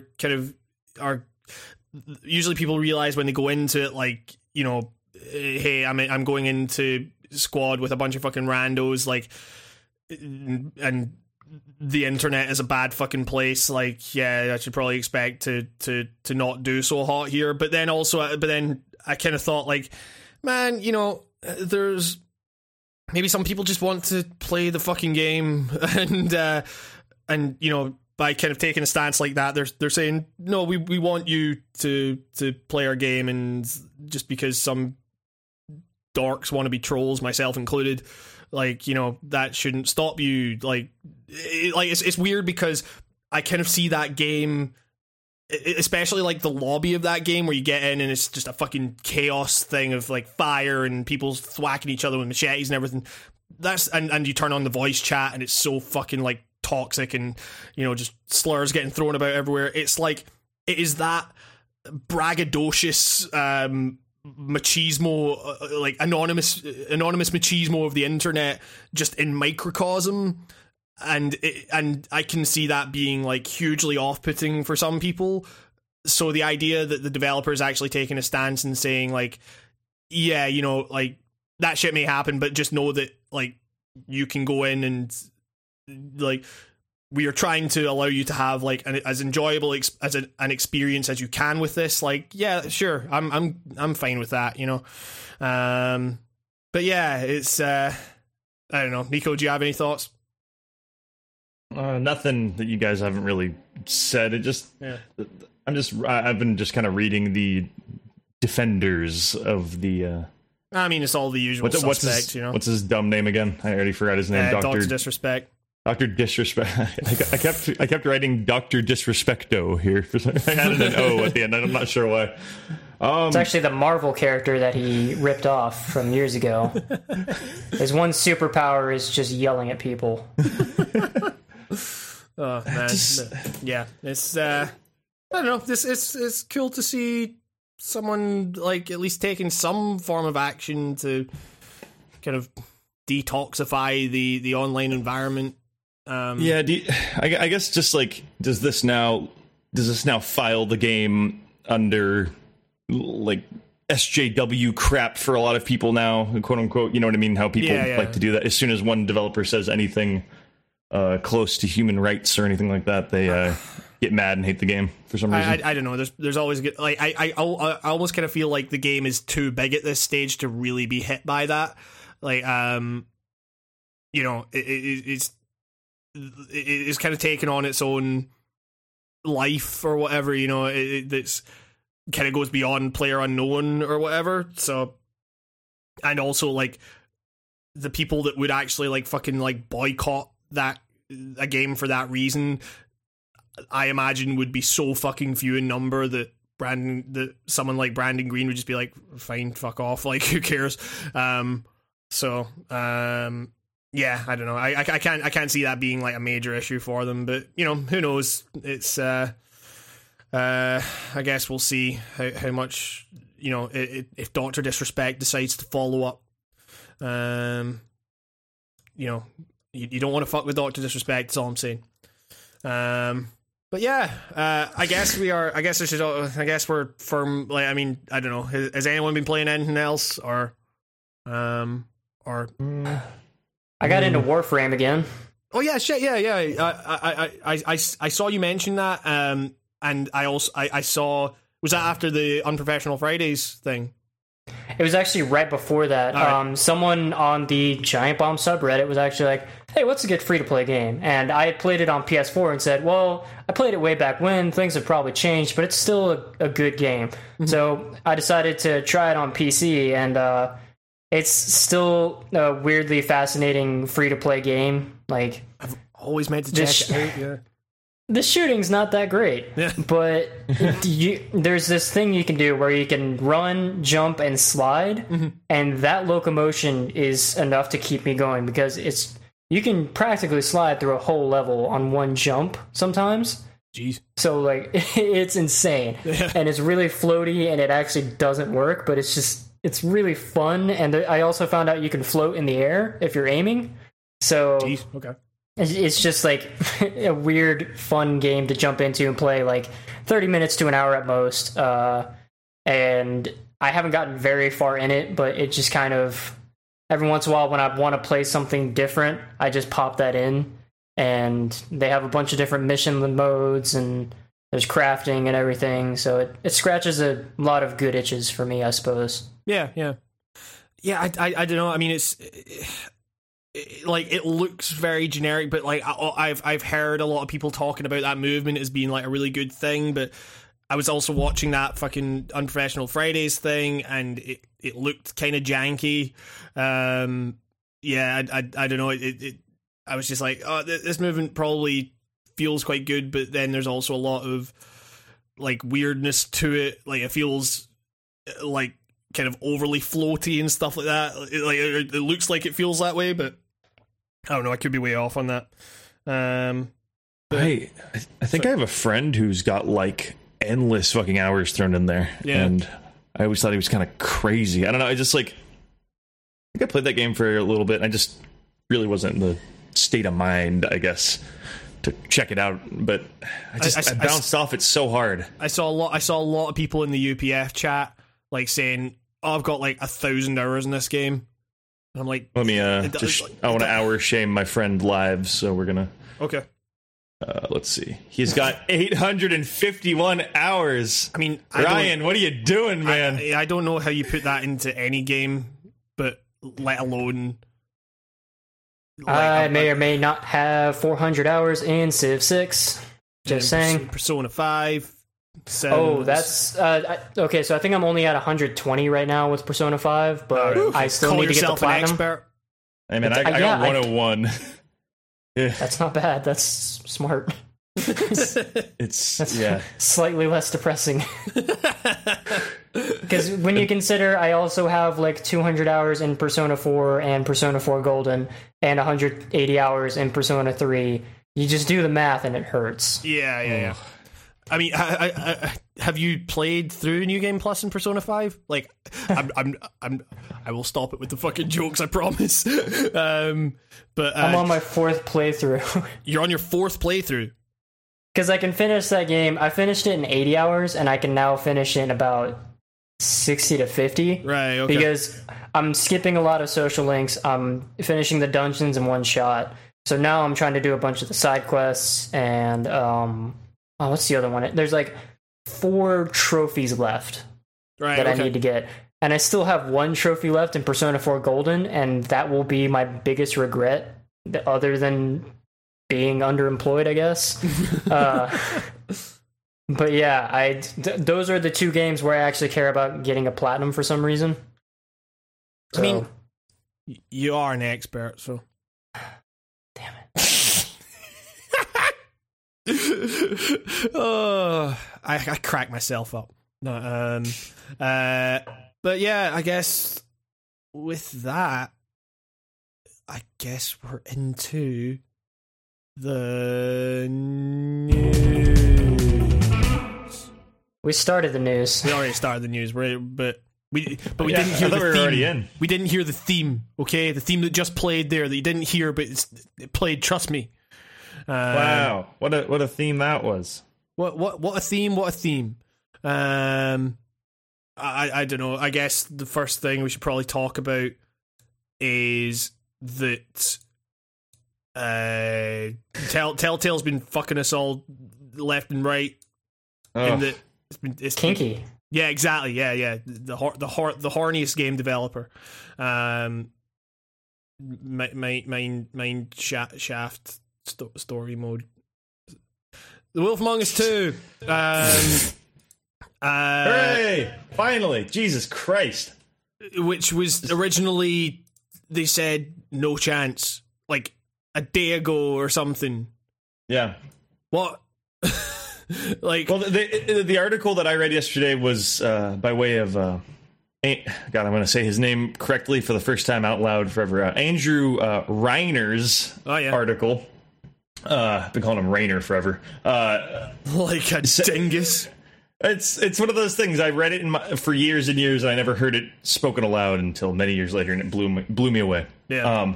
He posted something that said, like, yeah, basically there's going to be no season 2 for this or Tales of Borderlands, but we also have something to announce at Comic-Con. Like, that's what that's kind of what I read, and I guess they've announced just prior. Yeah, that Wolf Among Us Season 2 is it's coming. I think it's the best Telltale franchise thing. Yep, and what a weird IP to pull from too. Is like Fables is cool, but that made it cooler, and a lot of people who would never read Fables are totally checking it out now. I want to say Fables had a TV show. I could be crazy though. I think you might be right there. I can't remember exactly. What the fuck is it? Yeah, I swear there was talk of that. I just searched Fables TV show, and there was television series. Okay. Yeah. So it looks like they've been making pilots and stuff, but it never really branches out. So this must have been like the actual first real crossing over form of media for Fables, I dare say. I could be wrong. I kept wanting to say it was like it was that thing that was announced for PlayStation TV or whatever, that like their original content, but that was Powers, I want to say.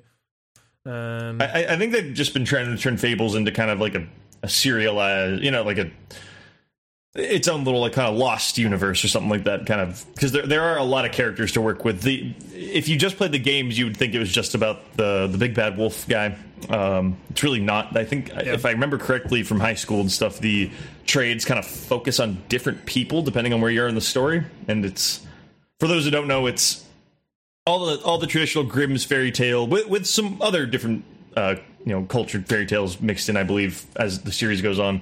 They all have to move. They're kind of evicted from their storybook world, their kind of fairy tale world, and they all have to live in like it's either modern day Los Angeles or at least like the 70s. I want to say, I can't remember exactly what the setting is, but that's kind of not that important. But it's just them. They have to the more kind of monstrous or kind of more mystical looking people have to dose themselves with something called glamour, which is in a lot of fiction that I'm playing at the moment. But glamour just kind of masks you as a human being while underneath you're probably some fat troll or something like that, and they have to kind of Prompto.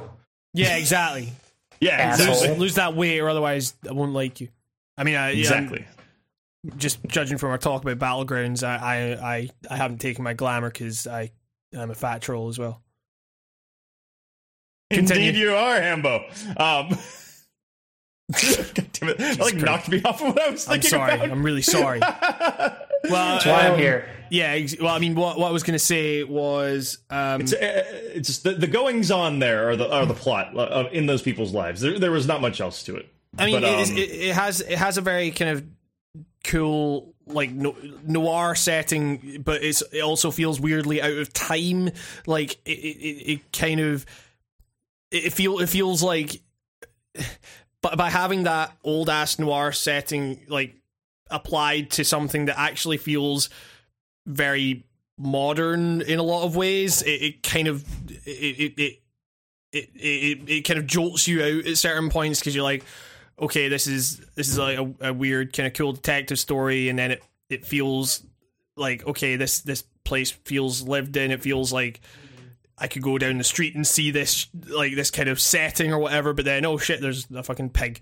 A pig who does not pay his rent. Exactly. Oh no, wait, no, I'm thinking of Mr. Toad. Never mind. Yeah, he's a Cockney. Yeah. He's a Cockney man who always skimps out on his rent, and he goes out unglamored all the time.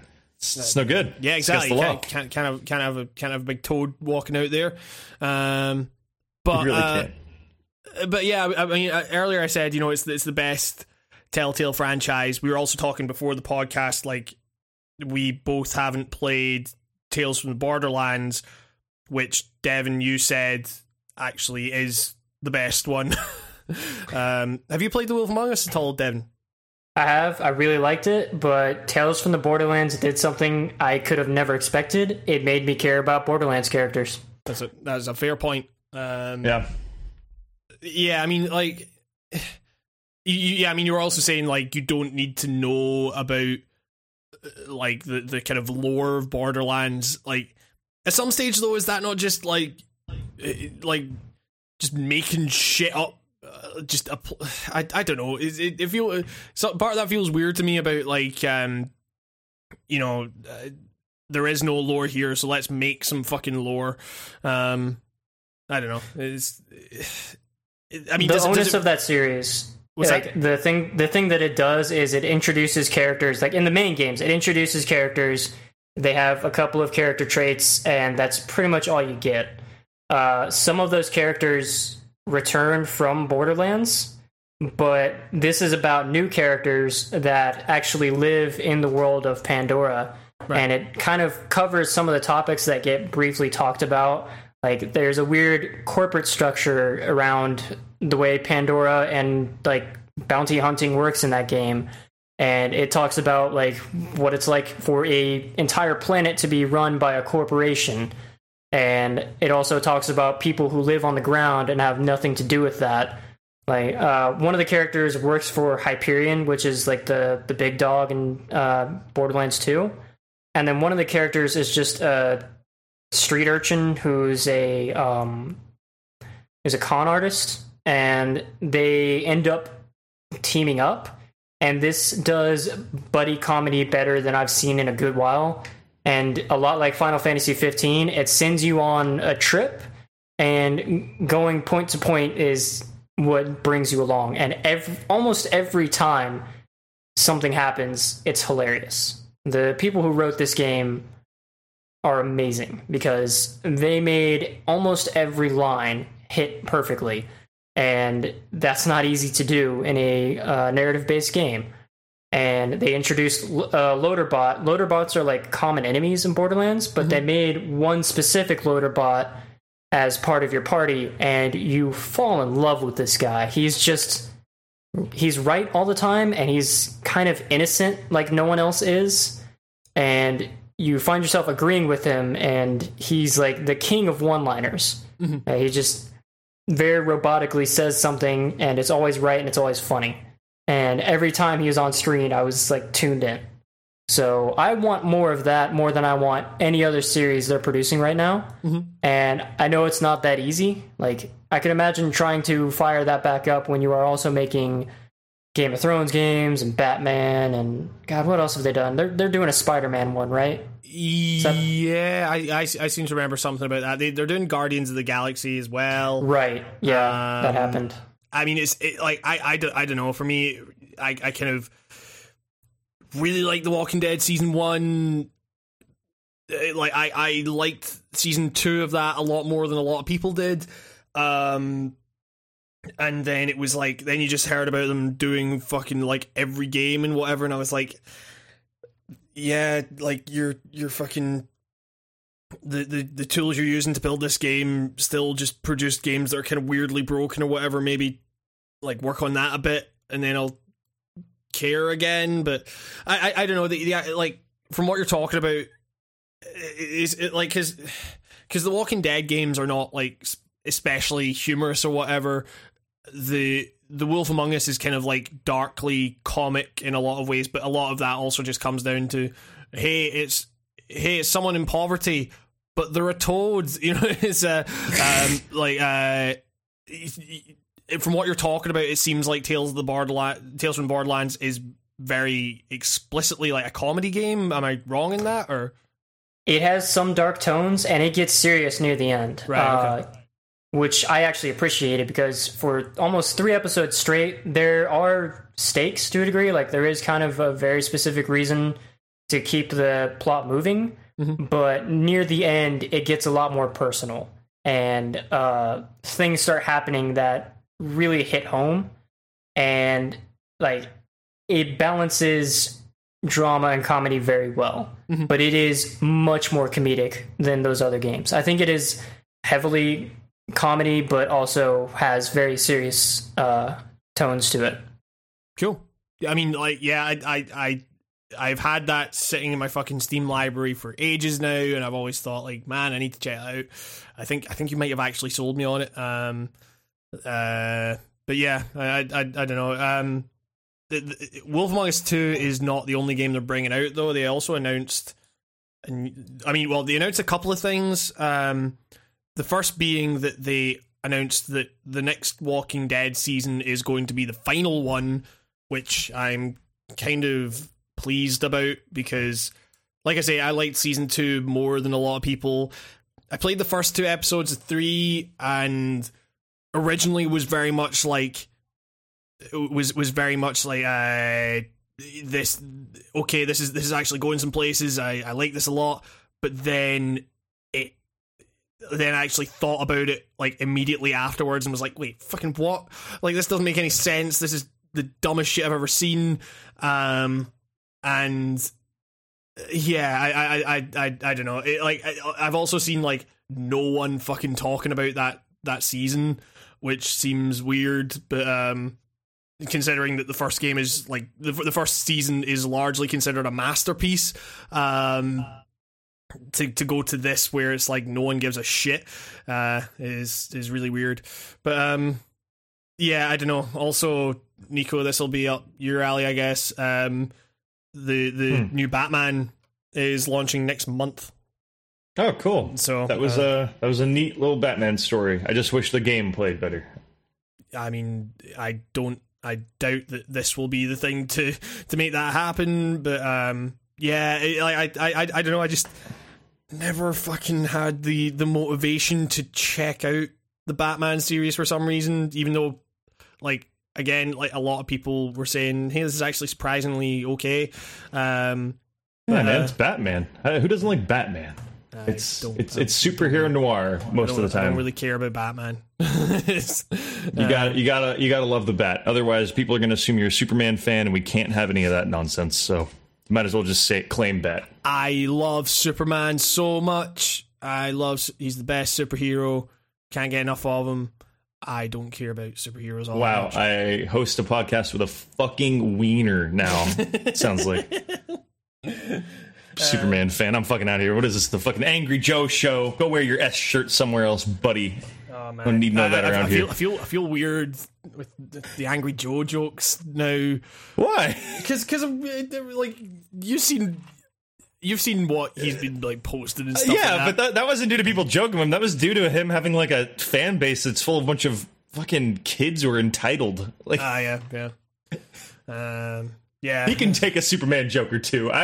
I've seen his nostalgia critic mashup things where they talk about Superman. It's the Joe can take a joke. Angry Joke is what I like to call him. Yeah, that's actually not what I call him. Devin, any thoughts on Angry Joe? I saw one video of his. Said, man, I can see where he's coming from. So I sometimes watch Jeremy Johns because Okay. he's kind of interesting to me. He is of that same ilk, but also I agree with him on a lot of things. Right. And I was one of those assholes who was really, really, really not happy with the Mass Effect 3 ending. Looking back on it 5 years later, might have been a bit harsh, but it was interesting to see someone critique and talk about everything that was wrong with how they ended that game. And he kind of earned my respect there. And I'll see Angry Joe pop up in crossovers there because, as we all know, YouTube is one giant conglomeration and they just fuse together like Saiyans or something. Exactly. No. YouTube is all about unique voices, and that's why games criticism sucks. Because a talking donkey said so. I'm joking. Hey, he just posted a PlayerUnknown Battlegrounds video while we were doing this podcast. Tom Clancy's Battlegrounds. Fucking so stupid. I wonder if it's going to be him team killing a bunch. Donkey's the real Dr. Disrespect. Donkey disrespect. Dunk respect. I mean, I don't know. Did you have any thoughts on that Donkey video, Devin? I haven't seen it, but I'll probably watch it as soon as we're done here. I mean, honestly, we talked about it a fair bit last week. Like, we are both Donkey fans. Like, when he wants to be, he can actually be like a super astute critic and stuff.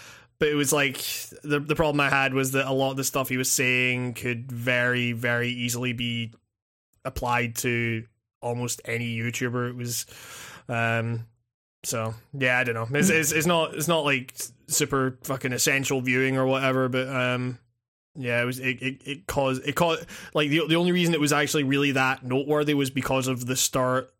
Like, it was because people talking about it as if it was noteworthy. You know what I mean? So yeah, I don't know. It's YouTube, man. It's a good place that is not hellish in any way. But yeah, I guess with that's the Telltale stuff. You know, they're gonna release games that play like shit, but might have good writing in them at some points, but also might not. Hamish, how dare you? You've damaged the engine. Here's what you have to do to fix this thing. You really want to talk about this fucking Unity thing, don't you? Kind of. Well, okay, kind of. Well, let's get the discourse out there then. Let's talk about this. Let's like the discourse is going to consume us all. We need to embrace it. Embrace the discourse. I just need to make sure that I'm as level-headed as possible about this, because my immediate reaction was frothing rage, which it shouldn't be, because I'm not even a video games writer at all.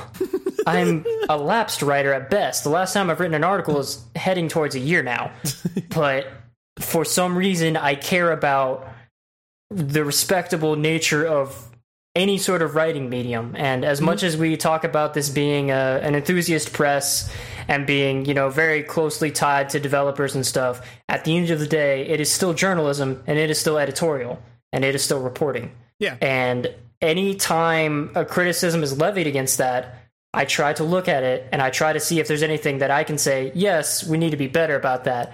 And a lot of times, we need to be better about things. Yeah. Like, what we put out there does affect things. At the end of the day, big websites and even smaller websites and singular names, like big enough writers, have push and pull in the industry.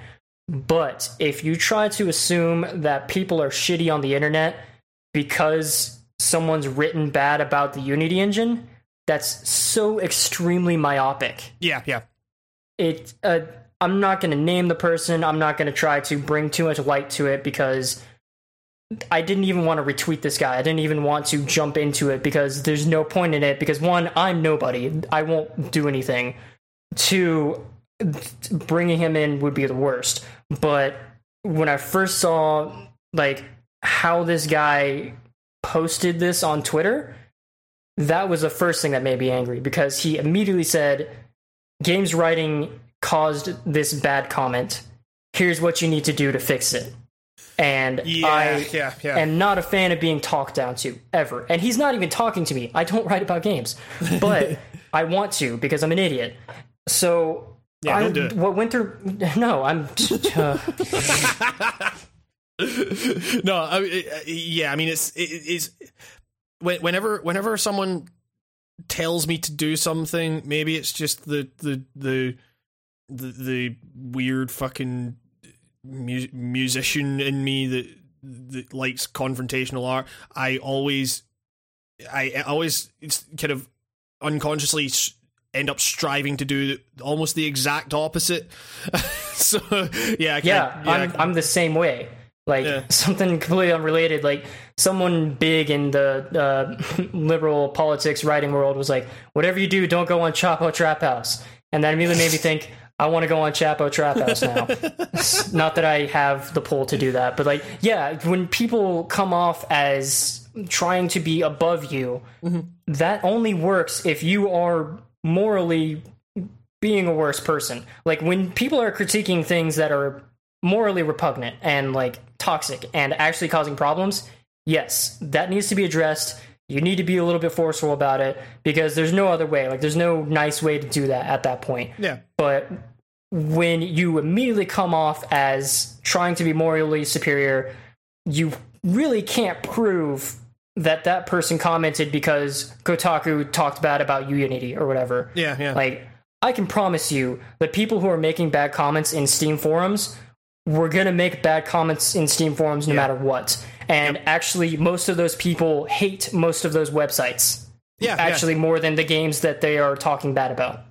Yeah, it's like they would be reacting, oppositionally to any take that those sites came out with, because it's not about the take, it's about the person writing it or whatever. Yeah, it's I mean, that's kind of it. These people are talking about, on some level, removing toxicity without actually recognizing what the toxicity is. It goes kind of deeper than just the surface level. Like, I mean, to be clear for those that are listening at home, like, we're talking about the Unity thing that's somehow come up again, like, weirdly. Like, the first time it really came up in a big way was again when Donkey commented on it, which was he just made a passing comment in a video that was like, it was his ukulele review, I think, and he was talking about, like, Unity fucking sucks or whatever, and everyone was just like, nah, dude, come on, like, it's not the engine. It's like, think of how many fucking amazing looking and playing games have come out of Unity. And Superhot was on Unity, dude. Yep, like, it's that's such a, if it's well used, it's a good engine. But the thing is, people, like, oh my god, I have to think through this so much more than just try to jump into it. Like, I want to be better about this, but like, jump into it. Jump into it. Embrace it. I had a thought. Be consumed by the discourse. You're not being some superhero by defending an engine.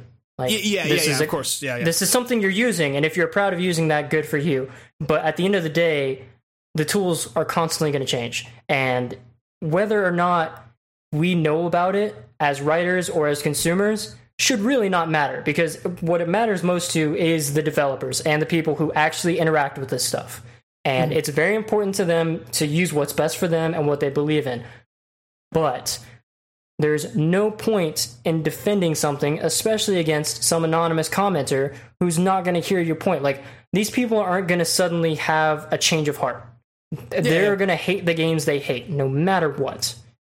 Yeah, I think the thing that people that actually, like, know this shit and are like, I think people, when I tweeted about it earlier, and I was just kind of like, it's not a case of like you say, no one, there's no point in, like, trying to, like, what are you hoping for, that, like, everyone, even non-game developers, are just going to download Unity and start making games in Unity? Like, that's, like, it's more just about, it's about kind of just criticizing the the mindset from where that comes from, and like it's saying that okay, maybe there's a route here in the kind of reductionist way we talk about games and their development and stuff, which is something I have talked about on the channel before. You know, it leads to the wrong people getting blamed, and you know that's maybe a thing that like you know that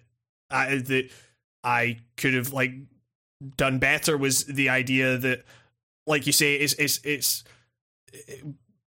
not that the reductionist it's maybe not that the reductionist discussion of games development leads to these people being created and getting and attacking people or whatever. Like, those people were there to begin with, they just needed the target, and the reductionist way of talking about video games gives them a very easy target. And so, you know, that's, I don't know, it's a weird thing of like, you know, you kind of think of it in like a kind of chicken or egg situation, and you're like, no, it was the fucking egg. It was the toxic people were there to fucking, you know, to begin with, and they were just going to go wherever they could be fucking heard or whatever, you know, wherever someone was going to give a fuck about them. So yeah, like you're right, like talking about this on the level of, you know, of just, no, the games writing needs to be better about this because Unity's getting trashed. Like, fucking who cares? It's yeah, I don't know. It's a weird fucking subject, and it's like I say, it's not the first time this whole discussion has come up, and it is I don't know. It's always just kind of depressing to see like people take this stance and be like, it's the same with anything. It's like, you know, game length and all that stuff, you know, where people are like, this is a product I paid $60 for, damn it, I deserve this and I deserve that. And it's like, fucking no, just that's not how you should measure value on any level or anything. I don't know. It's just, to me, I don't know. I just think it's more just about like creating a kind of a level-headed way of approaching things like game development and like the kind of the politics that go into that. And yeah, I don't know. Nico, any thoughts? I'm honestly still trying to like I'm still confused as to why the Unity discussion this is like the fourth time this has happened, I feel like. Yeah, I think it was like literally a fucking Steam post or something like that. Can you, when you guys like give me that link? I've been trying to like, even before the podcast today, I woke up to just a bunch of people just like talking about like, it's a shame that the lower, like the smaller companies have to put the Unity logo at the beginning and the bigger ones don't or whatever. And I just like, where is this coming from? Like, what happened? I'm honestly, like, that's the thing. Like, I'm honestly trying to find like, what's the catalyst of all this talk today? I just don't understand. Right, okay, so there's. I mean, you've got places like PC Games N who published an article saying why we write about game engines, you know, and I don't know, I can't. So they posted this, right? Okay, so this is the tweet. I think I'll send it to the Skype chat. It's from like, I don't know, I mean, at this point, the tweet's big enough at this point that it's like, you know, it's a guy called Adrian Forrest who seems to be a teacher at SAE Institute, and he was like, okay, games journalism, here's a thing that you have fucked up for game devs, and you need to repair the damage. Stop talking about engines. That's, yeah, I forgot how fucking like shitty that tweet sounds, but it's like it's literally just a fucking, what engine is this? It's just, you don't know what game it is, anything like that. It's just a post from someone saying, what engine is this running on? Curious. Someone says the Unity engine, and then someone else quotes that and says Unity. It only takes that one word to remove a game from my wish list. What a pity. Like, that's obviously a fucking dumb take. That's the fucking, like, okay, a fucking dumbass isn't going to play a game that they wanted to play. Like, fucking who cares? Like, that's on them. But yeah, it's I I don't know. I do have a real problem with the way in which games development gets talked about. And like I say, I've commented on that before. Because like I say, it can lead to harassment and stuff like that. Even, I mean, obviously harassment is bad on any level, but it's like people get dragged into, it was like the Andromeda thing. People got dragged into that had legitimately nothing to do with any of that stuff, you know, or at the very least we're far from being in charge of any of that stuff. But the thing is, with the Andromeda thing, people latched onto it because the person was a woman, and it's like, you know, yeah, you know, and that was like, okay, the fucking shitheads were able to take that and, you know, run with it. And yeah, so it's like Devin was saying, you know, it's kind of, those shitheads are always going to fucking exist, you know. And yeah, I don't know. Well, like, I don't want to say they will always exist. I want to say that as the culture is, as it will be, unless we start changing things dramatically, like, those people are going to crop up, and they are able to mobilize and harass people on their own just fine. Like, that Mass Effect Andromeda is a very different story because they made it into a witch hunt. And that's kind of been the narrative since 2014. But I mean, it's been going on since longer than that. But like, for the past 3 or 4 years, it's bubbled up to a very, very big and scary thing. And this feels more like it just feels more like a grouse at the way things are, which I think you are always able to do, and you should always be able to complain about what's wrong with this culture. But my one problem was pinning this all on games writing, which you are giving games writers way too much power. Yeah, exactly. Yeah. I mean, I don't know. It's, you know, to go back to the donkey video, if that proved anything, it was that, like, a lot of the time games writing has to be on the defensive. You know, it's yeah, I don't know. It's a fucking weird thing. And yeah, like, I mean, yeah, like you say, like, people are, you know, we can do something about this, and we can, like, try to get some of that toxicity out of the culture and everything like that. But, like, people are always going to have fucking bad takes about video games, you know. But yeah, I don't know. Like I say, it almost kind of feels weird, like, talking about fucking Unity, because, like, Nico, you said, like, this is like the fucking 4th time or whatever this has come up. But yeah, it's like you know, it's always, as with all this stuff, there's always more bubbling under the surface, you know. But yeah, to get back to actual fucking news, Devin, Jesus fucking Christ. I really didn't want to talk about that, but it kept scratching at the back of my head. Yeah, sure. I'm glad we talked about it, because I kind of needed to formulate thoughts on it. Yeah. Like, I try my best, again, as a not real writer, to look at these things and figure out, how can I do better in the future? God forbid I actually start writing again. Yeah. Like, I want to do better. And my favorite thing to do is to interview people. That's what first got me into journalism. And I think interviewing game developers would be the best use of my time. Mm-hmm. And I want to know how to do that as best as possible, and, you know, work with them as best as possible. But also, never in my mind, when I am making something or when I'm interviewing someone, am I trying to be on their side. Like, it is not a person's goal as a writer, as a journalist, to really 100% side with someone. Mm-hmm. Now, editorial is where that kind of comes in, and that's where you get your chance to kind of plant your flag.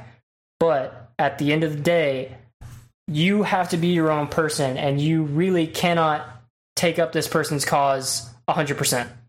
So I see no point in trying to become a part of some army or defend some big thing like Unity, like, or some dev or anything.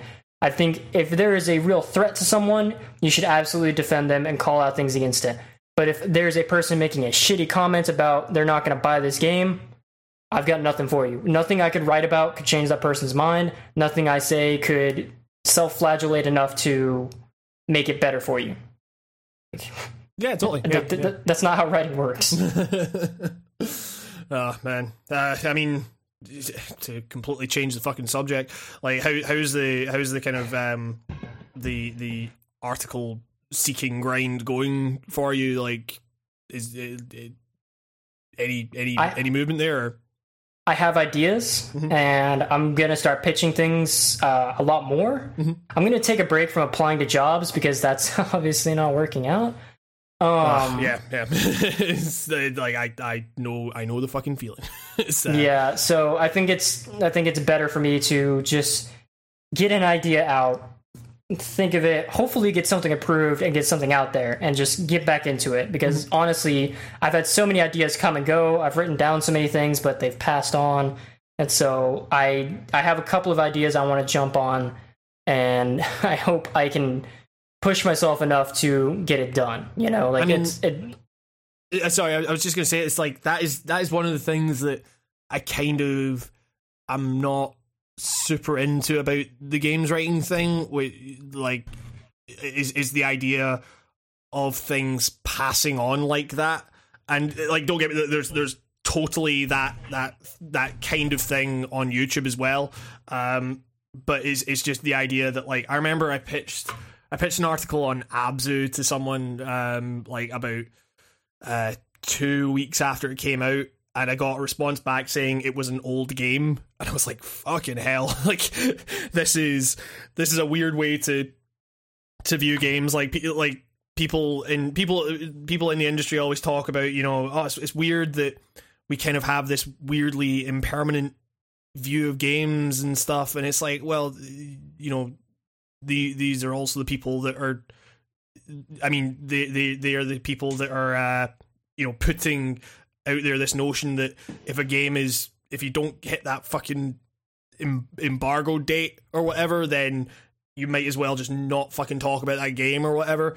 Yeah, it's a weird fucking thing, and I don't know, like, part of the benefit of having the YouTube thing is that I can kind of just, like, if I feel like talking about a game, then I can talk about the game and, like, hopefully create something there that has somewhat more of a, like, a thing that you can take away from that and apply to other games or whatever. Like, but it's just, you know, when you're talking about, like, it's not a thing of, like, you know, oh, fuck these outlets or whatever, but they have to think about, you know, traffic and the clicks and everything like that. Yeah, I don't know.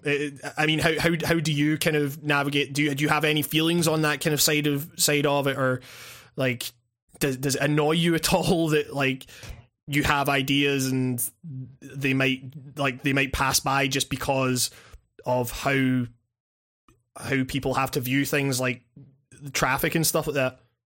Absolutely, because I'm not an organized enough person to hit, like, a big game while it's hot. Yeah. Because it takes me a good long while to really formulate a thought, yeah, and make it not sound crazy. Because, well, I shouldn't say crazy. I should say, ever since I was a kid, I have this weird brain, and it doesn't work like most people, which, I mean, you could say about anyone. But my thing is, a lot of people believe in order and, you know, keeping things in line and keeping schedules, and none of that works for me. I call myself human entropy, because I'm just an agent of chaos. Like, I explode in a million different directions, and my mind goes 100 places.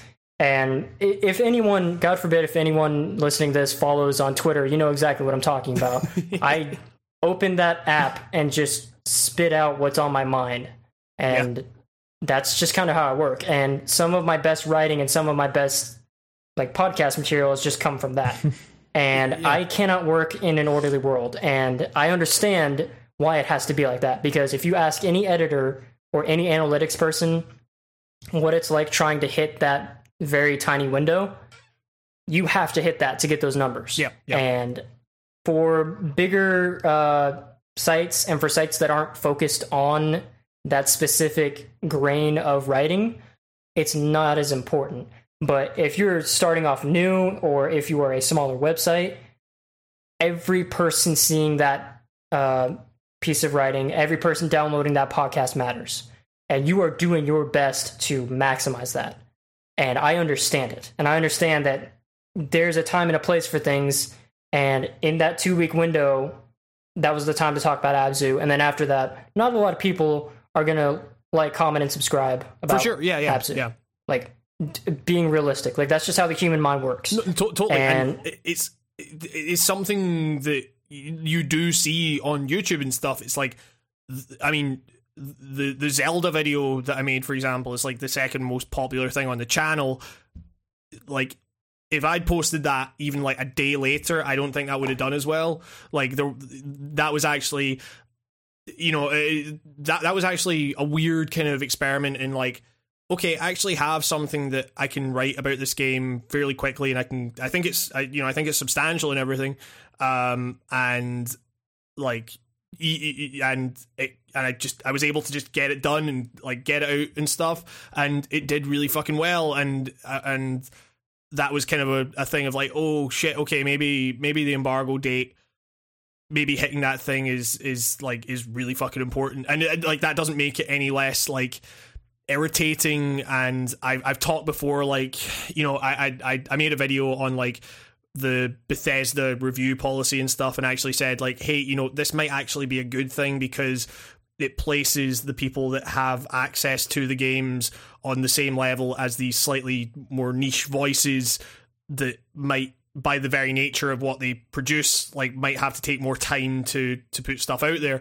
And you know, it's definitely a thing that applies across all forms of content or whatever. But yeah, it doesn't make it any less, you know, like I wish things were fucking different. And it's, you know, I'm very fortunate that video, that thing that I pitched about Abzu, I was then able to be like, okay, I guess I'll just make that into a video, and I put it out there. And you know, like at the time I had barely any subscribers or whatever, so I didn't do gangbusters or whatever, but I was like, I'm really fucking proud of that video.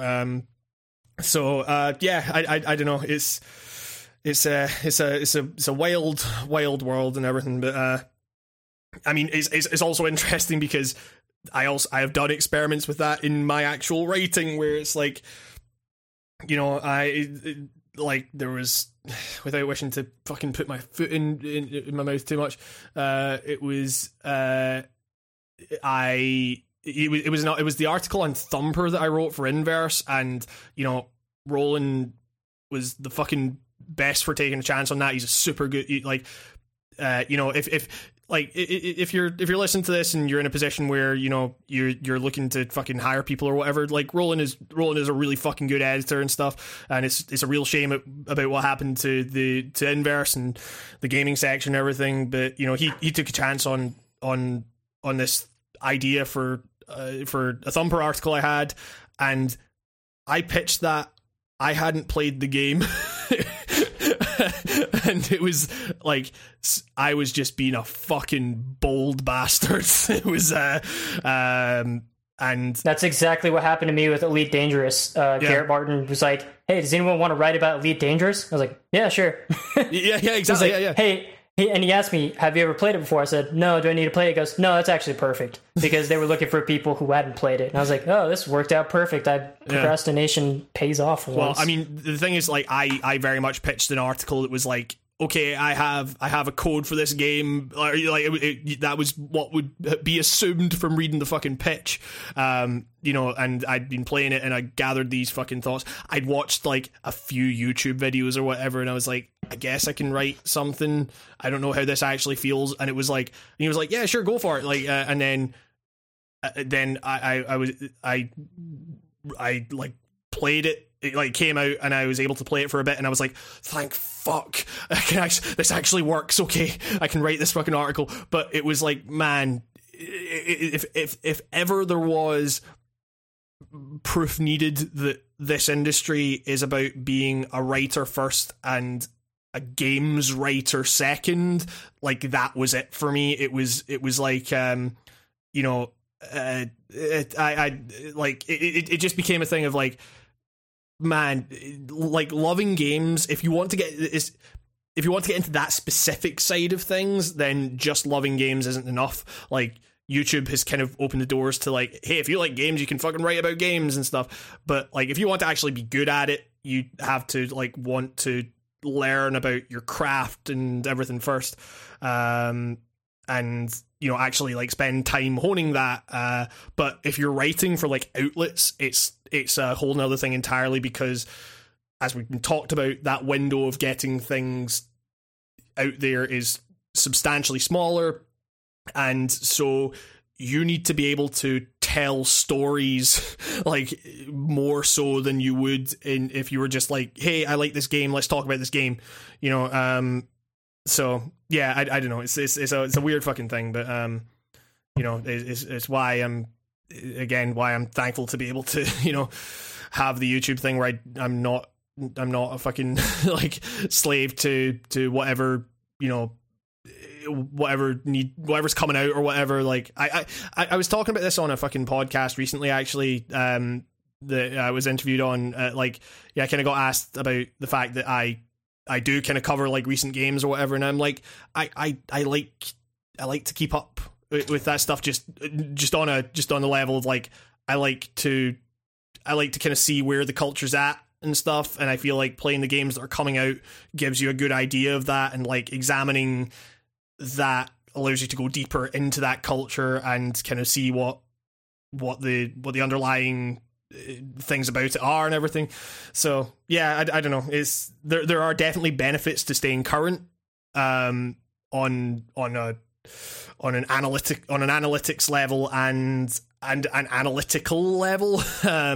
But you know, I think that it's important not to. It's hard to say, because like, yes, it's important not to become a slave to that, but also, as we've talked about, these sites are often entirely like dedicated to that because of the mindset of the readers, which, you know, so I don't know. It's writing about games is something that everyone should do. It's the best. You totally don't feel any existential dread doing it. It's so good. But yeah, Nico, how you doing? I'm doing good. Just taking in all this hot writing talk. Where are the videos? This isn't the end of the podcast, by the way.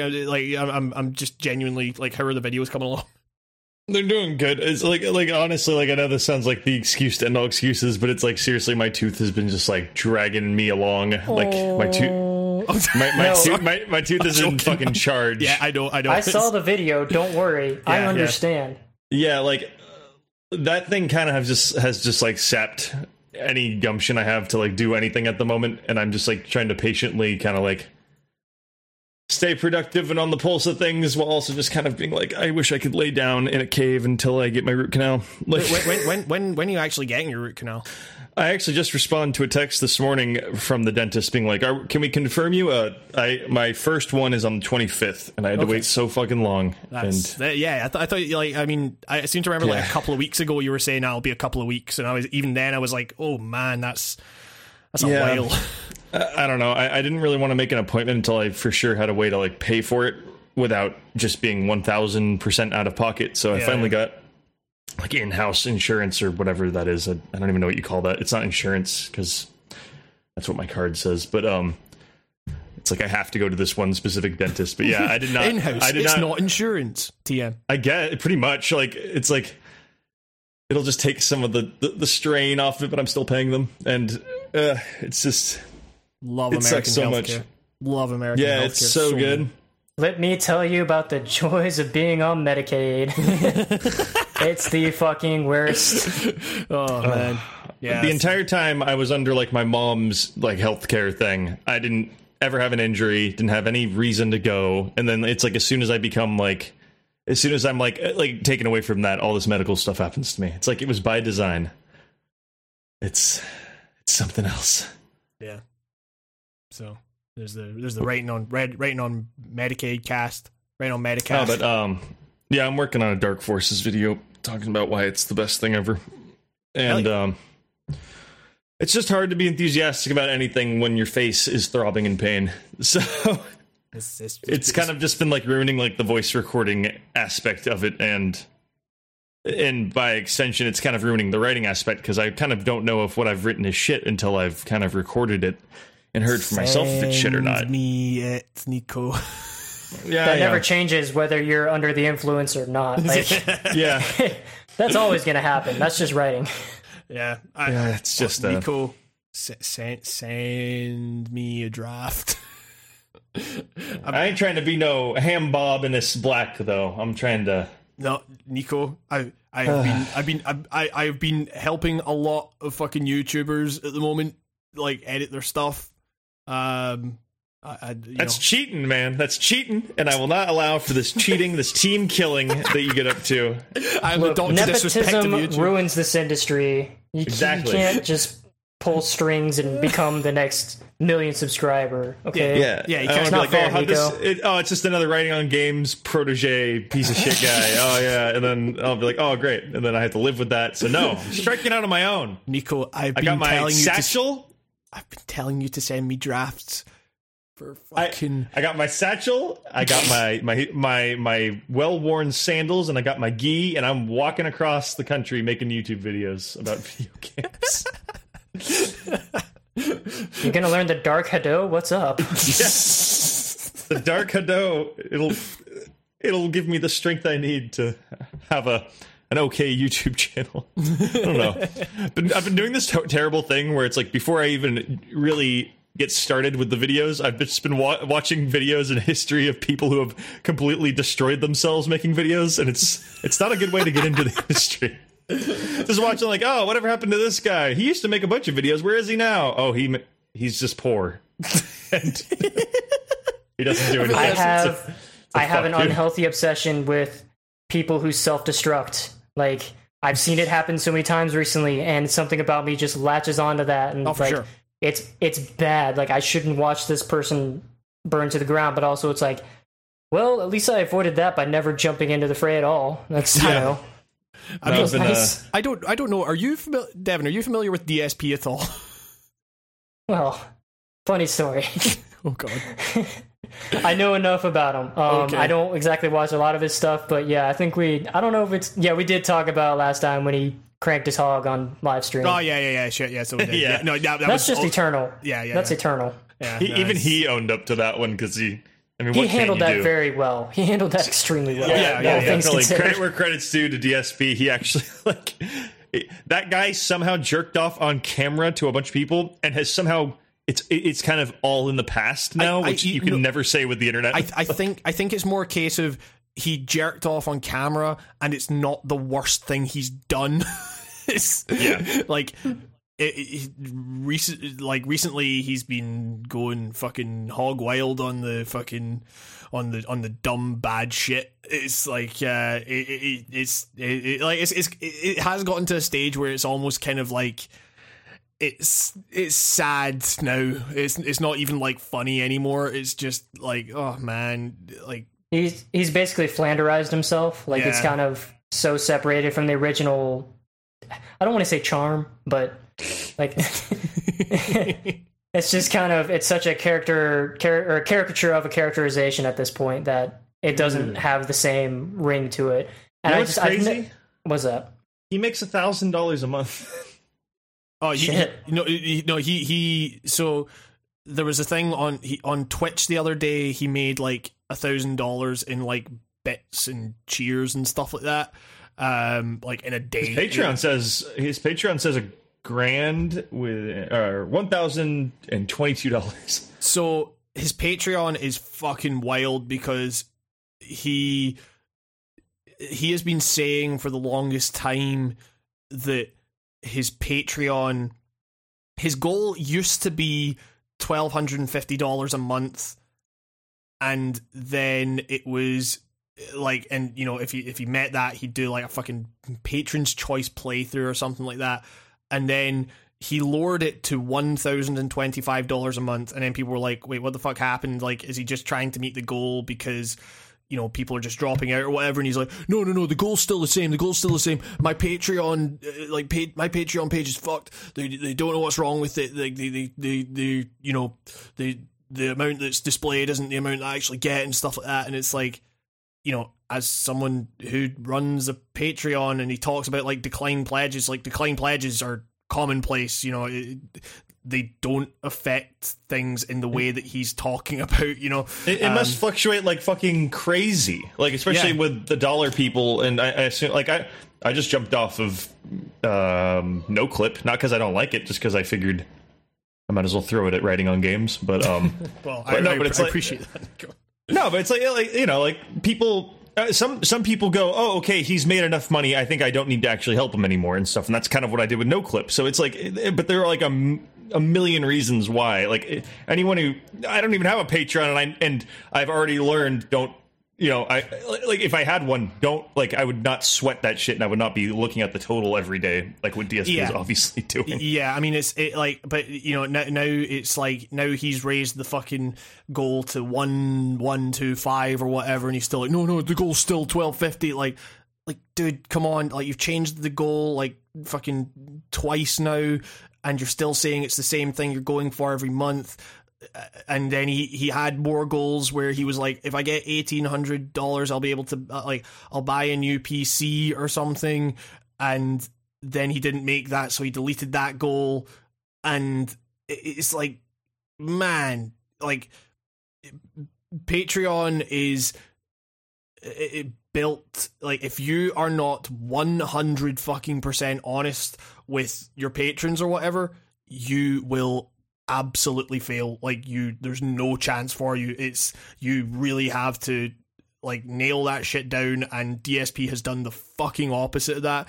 And I don't know how he's still making that money, because, like, you go onto his channel, he's getting like a channel with like almost 200,000 subscribers, and he's getting like 500 views a video, maybe.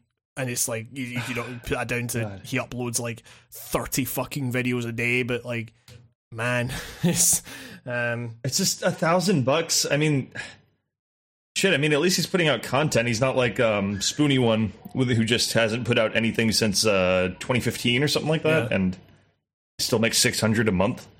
Doing absolutely nothing. But it's still like the fact that in this day and age, a guy like Spoony makes less than a guy like DSP when not so long ago those roles were like horrifically reversed is insane. Like, there's some man, Patreon is fucking weird. Like, the landscape has definitely changed. Like, people who used to not be big players are all of a sudden huge names because they're making X thousands of dollars per month. Yeah. And it's I kind of like watching that to a degree, because I kind of like seeing where the impetus goes. Because obviously people like Drew Scanlon and Danny O'Dwyer are going to bring in big bucks. Mm-hmm. Like, they had a built-in fan base by the time they started. And the same thing I guess I could say with Colin Moriarty. Like, he had a big fan base, and he still has a big fan base, but there was recently a big thing about him like dropping off recently, and people were talking about it like, oh, the numbers are trending down. I'm like, that's such an insane thing to think about. This platform is supposed to be kind of like a direct way to support people. Instead of futzing around with advertising or taking marketing dollars or whatever, it's supposed to be the people who like you give you money.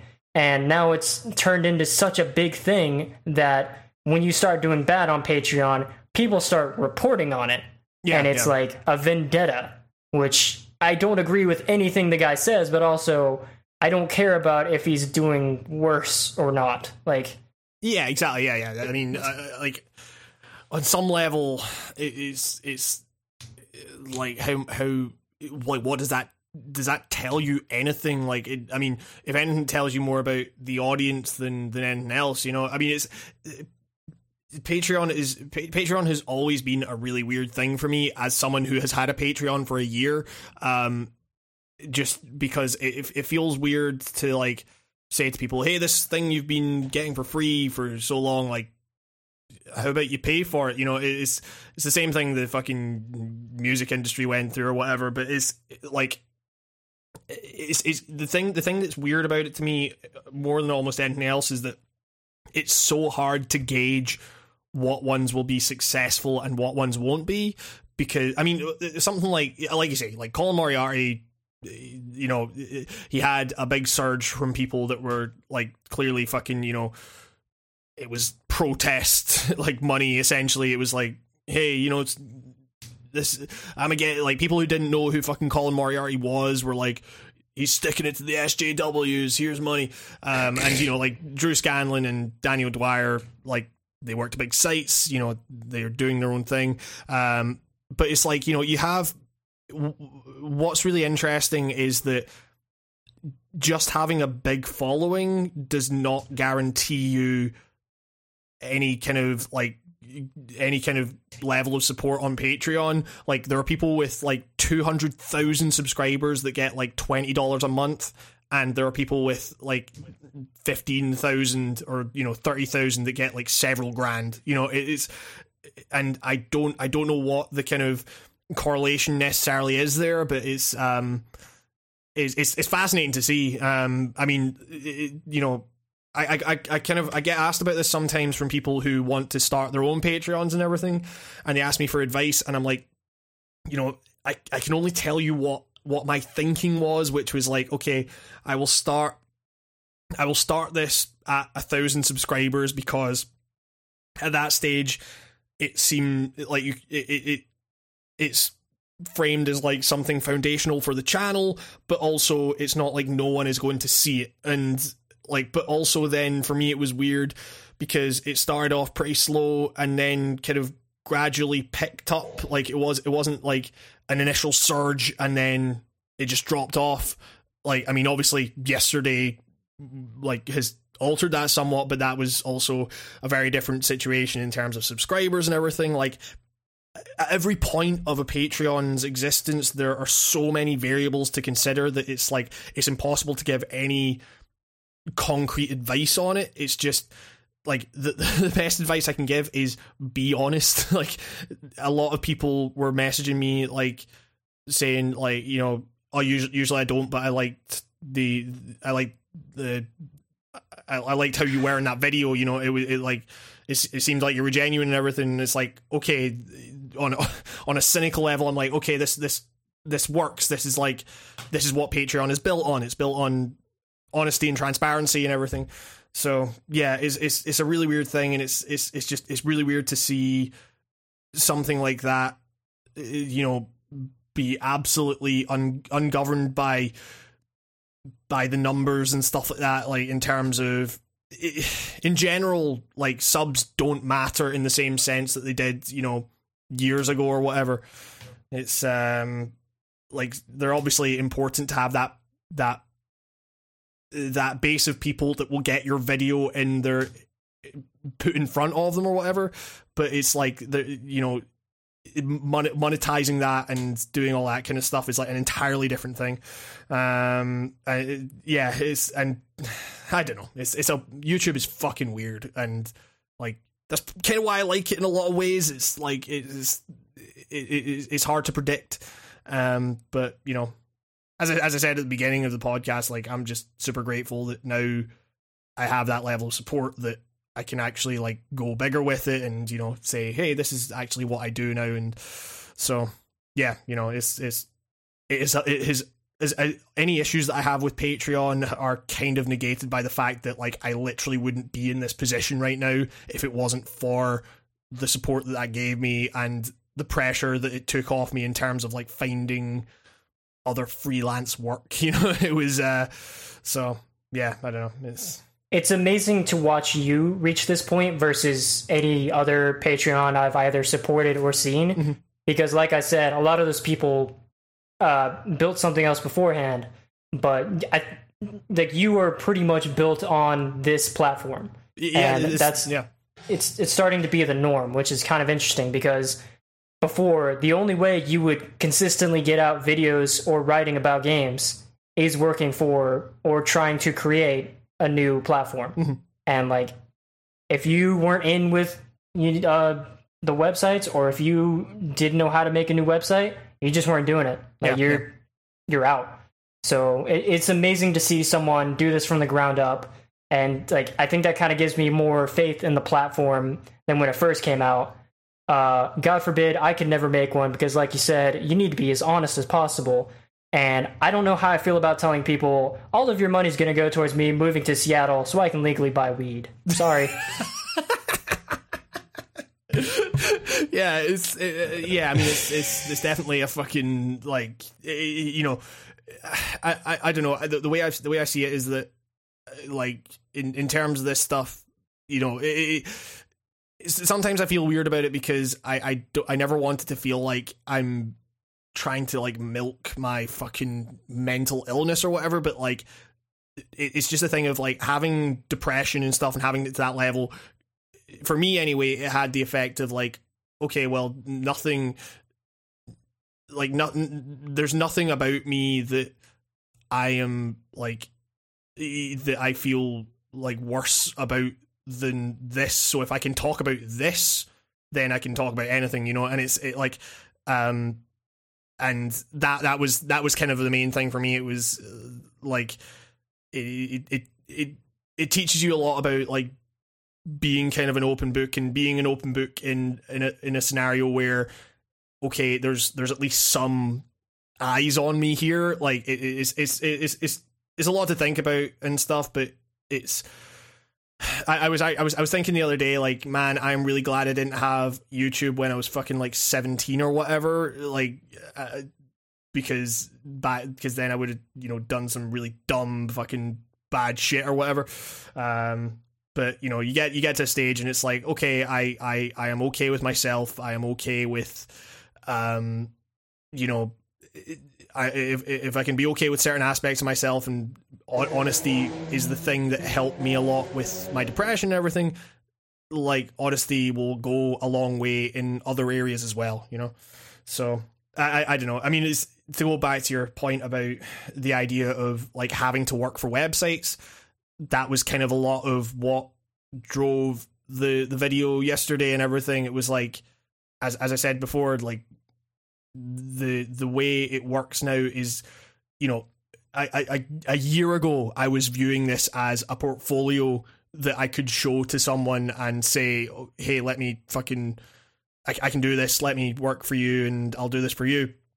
Whereas now it's like, oh shit, the people that are asking me to do this, like, some of them I have more viewers than them, you know. It's like, and, you know, that's not to, like, fucking, I'm not like, hey, I'm better than you or whatever. It's just the facts, you know. And it's like, yeah. So it's just, it's been weird to think of, like, okay, I could do this for myself, and, you know, maybe I won't make as much money, but in terms of, like, security and stuff like that, like, asking people for money turns out to be more secure in some cases than, you know, trying to forge some kind of traditional career or whatever, you know. So I don't know. It's as I keep saying, it's a fucking weird thing. But yeah. I just realized we haven't even gotten through all the fucking news yet. Oh man. We find the greatest 45-minute to hour-long tangents possible. Exactly. Like, this is twice in a row now that we've done this. Like, yeah, totally. Like, honestly, that the actual news shit is, like, it's some of the fucking, like, least interesting shit to me. Like, some of this stuff I could not give a fuck about. Like, but you go on the tangents from there, and I think that's what makes for interesting podcasts. And again, it kind of, like, it contributes to the idea of, like, hey, if you want to actually be good at this, you have to let your personality be shown a little bit. So it's not just about saying, hey, this is a thing, this is what it means. It's like, it's allowing yourself to kind of, like, jump from one thing to the other, and having, you know, being multitudes, and, like, allowing your experience in other areas to affect your opinion on games and stuff. I don't know. It's weird. I enjoy it. But it makes news. It makes talking about fucking news enjoyable. Speaking of news, fighting game BlazBlue Cross Tag Battle announced at EVO 2017. Did you guys watch any of EVO? Yeah, I caught a lot of highlights at the end. Right, but I actually got to see some of the premieres as they were coming out, and that BlazBlue cross up got me real excited. I'll let you guess why. He's BlazBlue expert Devin Hall. No, it's of course this is it's drawing characters from Persona and the like. I've never played a Persona fighter, but I've heard they're really good. They they bridge the gap between crazy Arc System Works anime fighters and Persona, and they did the smart thing of making this slightly more accessible than BlazBlue or Guilty Gear. Right. And I was able to jump into it, and with, you know, a good amount of knowledge of fighting games. I played Third Strike back in the day, so I had, you know, enough of the knowledge to jump into it. But honestly, that game is much easier to jump into, but very hard to master. Yeah. Actually, one time I went to a local arcade and wanted to play against other people, because online plays fine, but there's something about going to the arcade and playing it in person. And I play this guy, and he just whops me, absolutely destroys me. And we get to talking. I'm like, yeah, you know, I've just started getting into Ultimax. It had just come out a couple months ago. And he goes, oh, cool. I helped found Dusty Loops. I was just like, oh, fuck me. Like, Dusty Loops is a huge, huge forum for that kind of game. Yeah. And I was like, oh, that explains why you know this game a lot more than me. And it was just really crazy to have that connection. And then I lived in Nashville, Tennessee for a good couple of years, and I got to go to KIT, which is Kumite in Tennessee. Right. And one year they had Ultimax, and then they kind of had it on the side sometimes too. But one year, the year that Persona Q came out, I brought that, and I was playing it on my 3DS, and like 5 or 6 people jumped around me and watched me played it. And like 2 or 3 people in the group was like, well, I'm buying that game now. I'm like, all right, cool. Like, I accidentally gave an exhibition to this not fighting game in the middle of a fighting game tournament. Like, enjoy your Etrian Odyssey crossovers. Oh man. Yeah, I don't know. It seems like there was a lot of announcements coming out of EVO this year. They've got fucking Geese coming to Tekken. Yeah, I'm excited about that too. Yeah.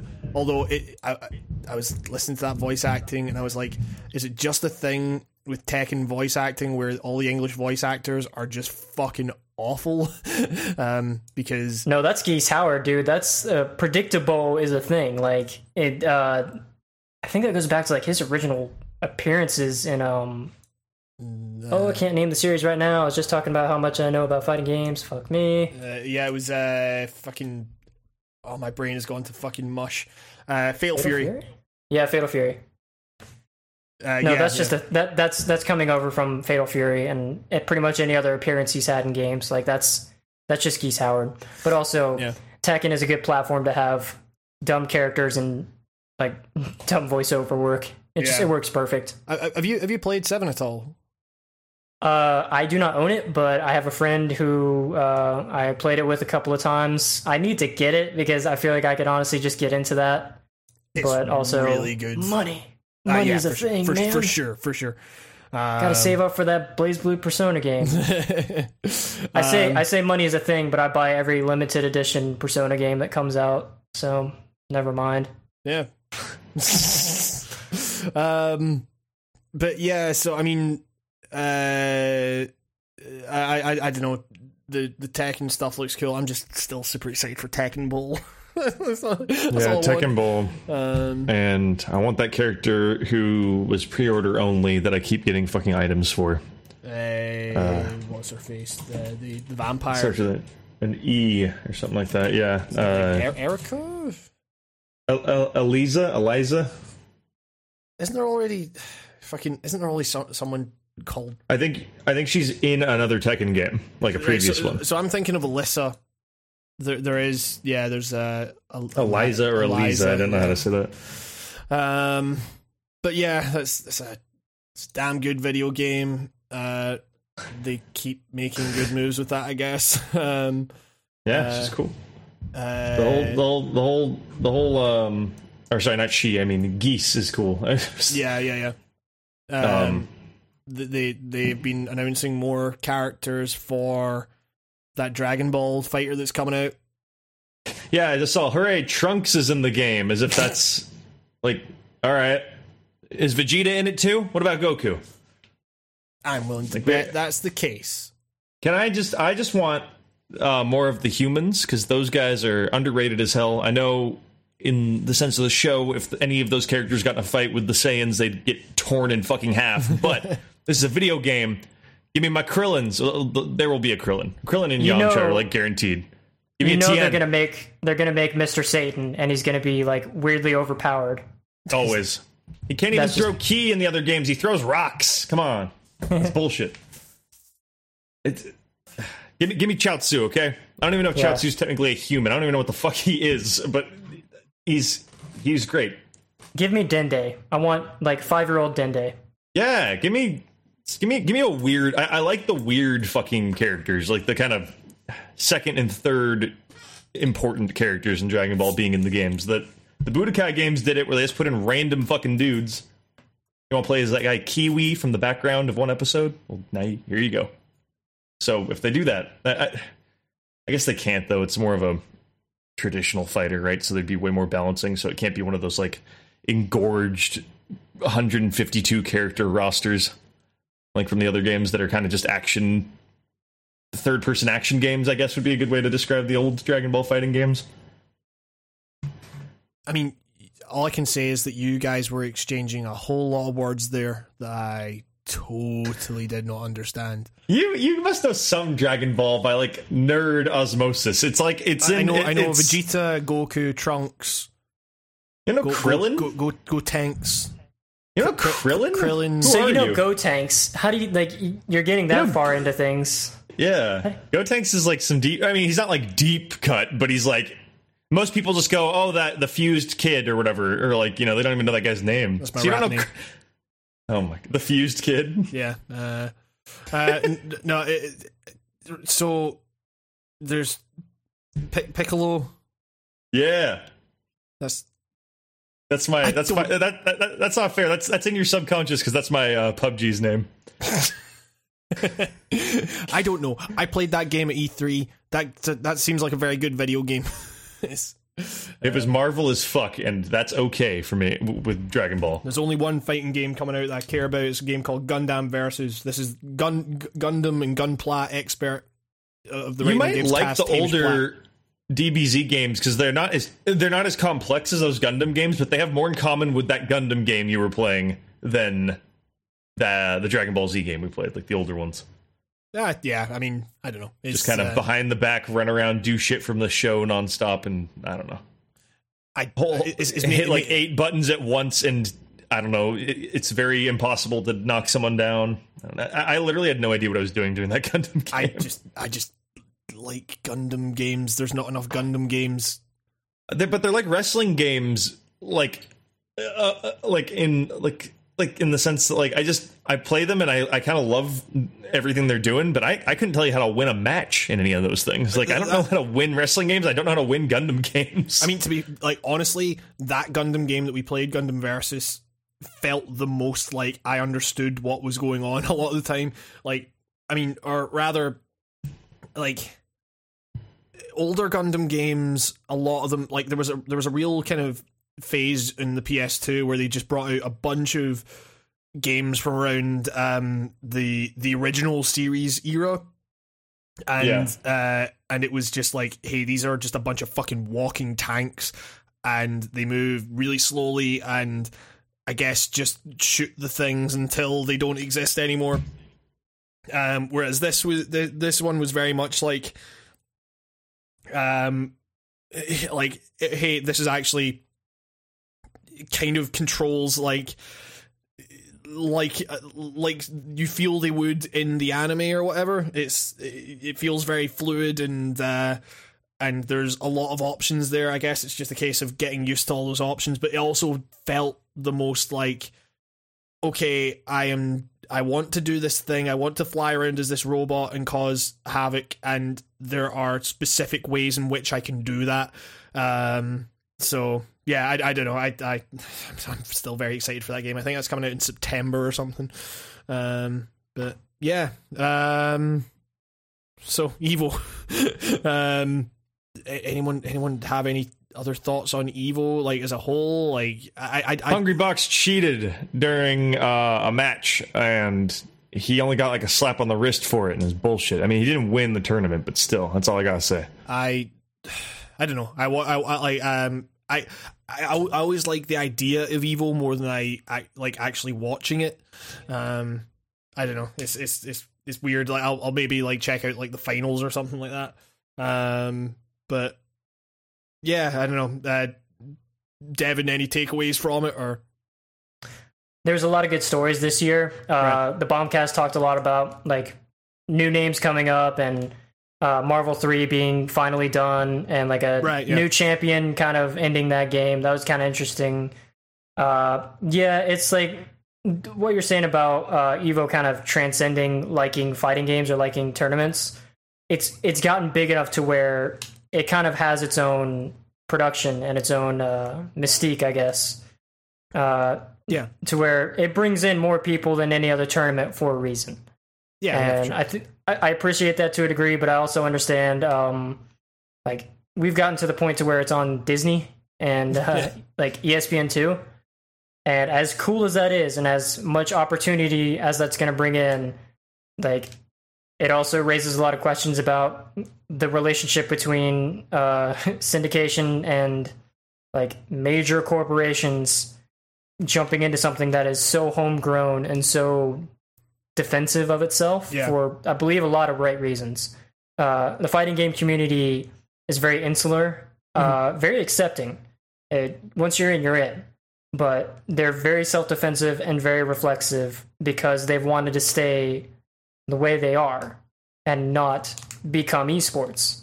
And a lot of people are floating around the idea of this is becoming esports. And I kind of didn't see that this round, but I think that conversation is going to keep happening until either it's outright rejected and never talked about again, or it actually starts taking on more and more esports, e-league, e-entertainment. Like, entertainment.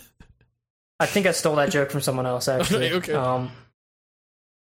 Yeah, it again, it's fascinating to see the mythos behind something, like see the culture behind it, but then actually seeing the performance is it's kind of the same thing, but also slight things changes, you know, new characters, new players, new teams popping up.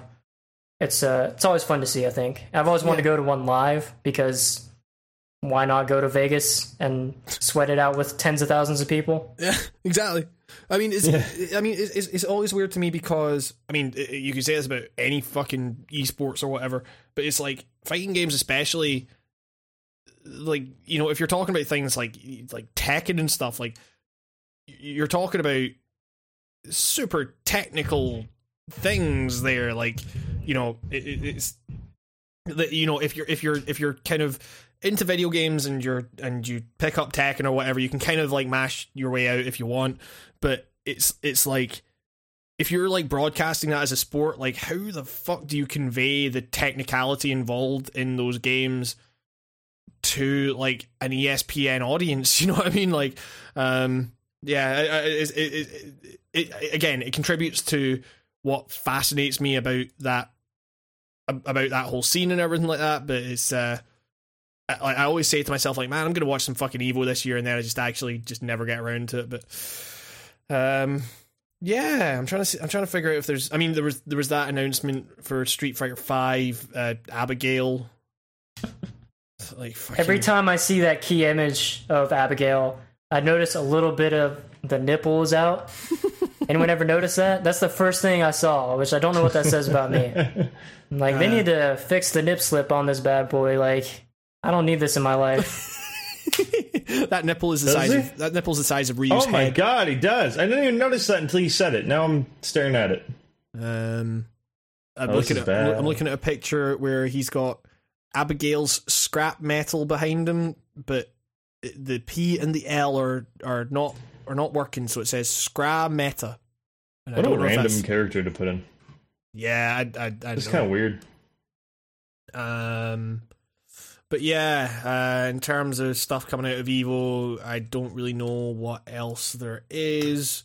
Marvel vs. Capcom Infinite is getting Jeddah from Darkstalkers. Okay. Which is kind of fascinating because there's kind of an image macro going around of that quote from the people making this Marvel saying, no one knows who the X-Men are, and then the announcement that Jeddah from Darkstalkers is coming out, which is like such a crazy pull. Like, yeah. If you know fighting games, you know Darkstalkers. Like, it's a pretty iconic character, but saying people don't know X-Men and then dropping Jeddah is really weird. Was he only in like 1, 2? Like, he's in Darkstalkers 3, and he's like the M. Bison, and then that's about it. Yes, and his stage is called Fetus of God, and I implore you all to look it up because it is batshit insane. Well, he looks like not so cool in this art style. Maybe it's just the art style overall. Like, he looks a bit like a Power Rangers villain now, and not that he didn't before. It's just that the sprites kind of somehow made him kind of give the illusion that there was some badassery there. Now he just looks like an anime villain, and he fits a lot better in Darkstalkers. Like, it makes more sense. I guess it's the fact that I'm watching footage of him outside in the desert in the daytime, and seeing anybody who's all purple like that out in the sunlight just looks fucking hilarious no matter who you are. Like, a purple human being is funny. I don't care who you are. If you're all purple, it's funny shit. Hot takes from the Writing on Games cast. That's true. I mean, like, come on. You saw some dude with like purple skin and he's fine and not choking. You know what I mean? It would just be like, who is this guy? Who is this Joker? Exactly. I can't find his stage.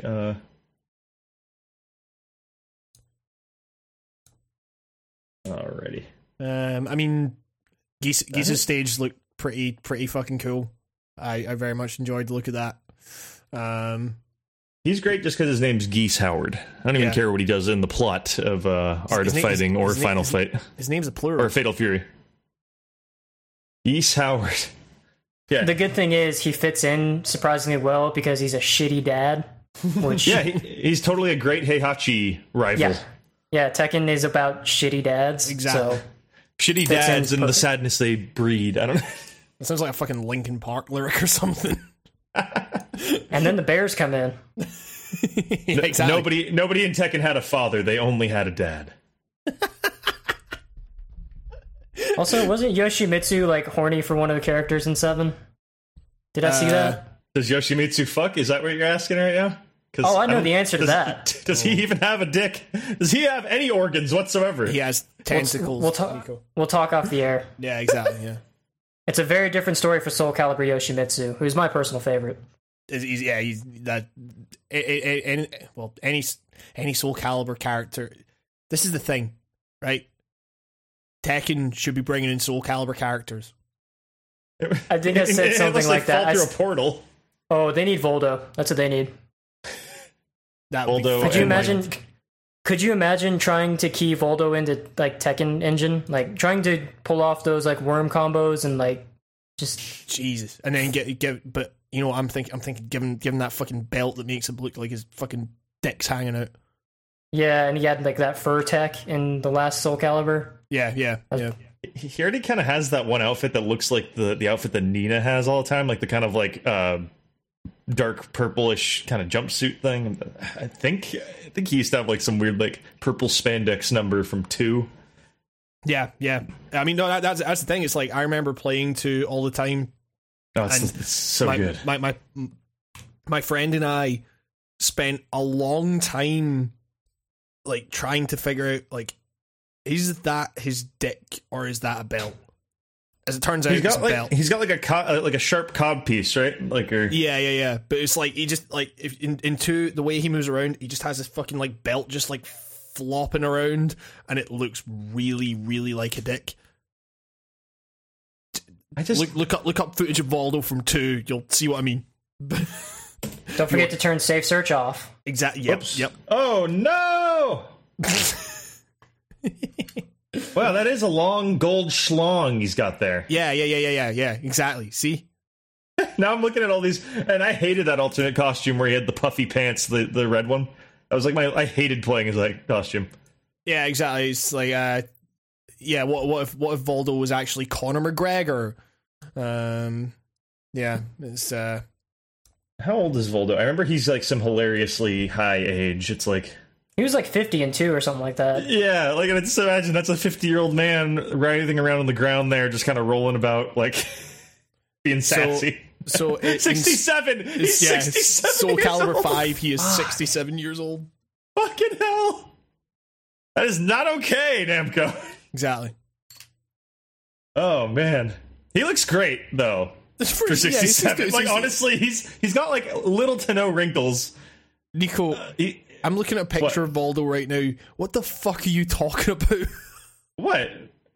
He's looking really well. He's looking really well. Look at him. Hold on. Let me see here. I want to know his moisturizing routine. Yeah, exactly. He's got some good. This is a link to. Oh, you didn't send me a picture of Voldo? I was like, this isn't Voldo. This is just that guy who said the game journalists are mean for talking about Unity. What are you trying to say? The real Voldo. You trying to say that they're Voldo? Pelvic thrust to the sky for you, or whatever the hell that one move was. No, that's exactly what it was. And then he just thrusted. Yeah, like that's sexy, Voldo. You got to stop that. SCV, was that the last one? God, was there a 6 or not? I can't even remember. Let's see, Voldo's skin. Oh, he looks great. What are you talking about? Be nice to the boy. He looks like a fucking peanut.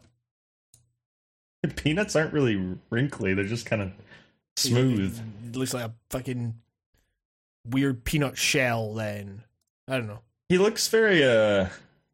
What I want to know is who keeps clothing this gentleman, because he has like a different outfit every game, and I don't think he has any friends or anything. Like, isn't it implied that Voldo just lives in a dark bank vault? Well, and was, in Soul Calibur 2, I remember his ending being like, okay, he gets Soul Edge or whatever, and then just locks himself in a room for eternity to guard it. Like, I remember he's employed by some major banker or pirate or something, because that's why he's in that vault, like protecting that vault. That would be Cervantes. No, I don't actually know. That's just, you said pirate, and I'm like, Master Verci. That's what it says. The Money Pit is also the name of the place where he lives. It's just a great name. It's the name of my fucking first album. The Fuse Boy. Fuse Boy? It's just... The Fuse Boy, the Money Pit. But yeah, I guess Atari's coming out with a new console. Speaking of the Money Pit. Is that like a new console, or is it another like re-release of a older Atari console? So Atari has, well, that's the thing, we don't actually really know yet, I guess. Atari has revealed new details and images of its first console in over 20 years. The company has said it wants to bring both current and classic gaming content to the new device, which will contain modern internal specs. This is such a weird thing, because isn't it a Kickstarter? Yeah, they're crowdfunding this thing. So, Atari said in a newsletter to fans that its objective is to create a new product that stays true to our heritage while appealing to both old and new fans of Atari. The company stated that both variants will possess a smooth design with ribs that flow seamlessly all around the body of the product, a front panel that can be either wood or glass, a front-facing logo, indicator lights that glow through the material, an array of new ports.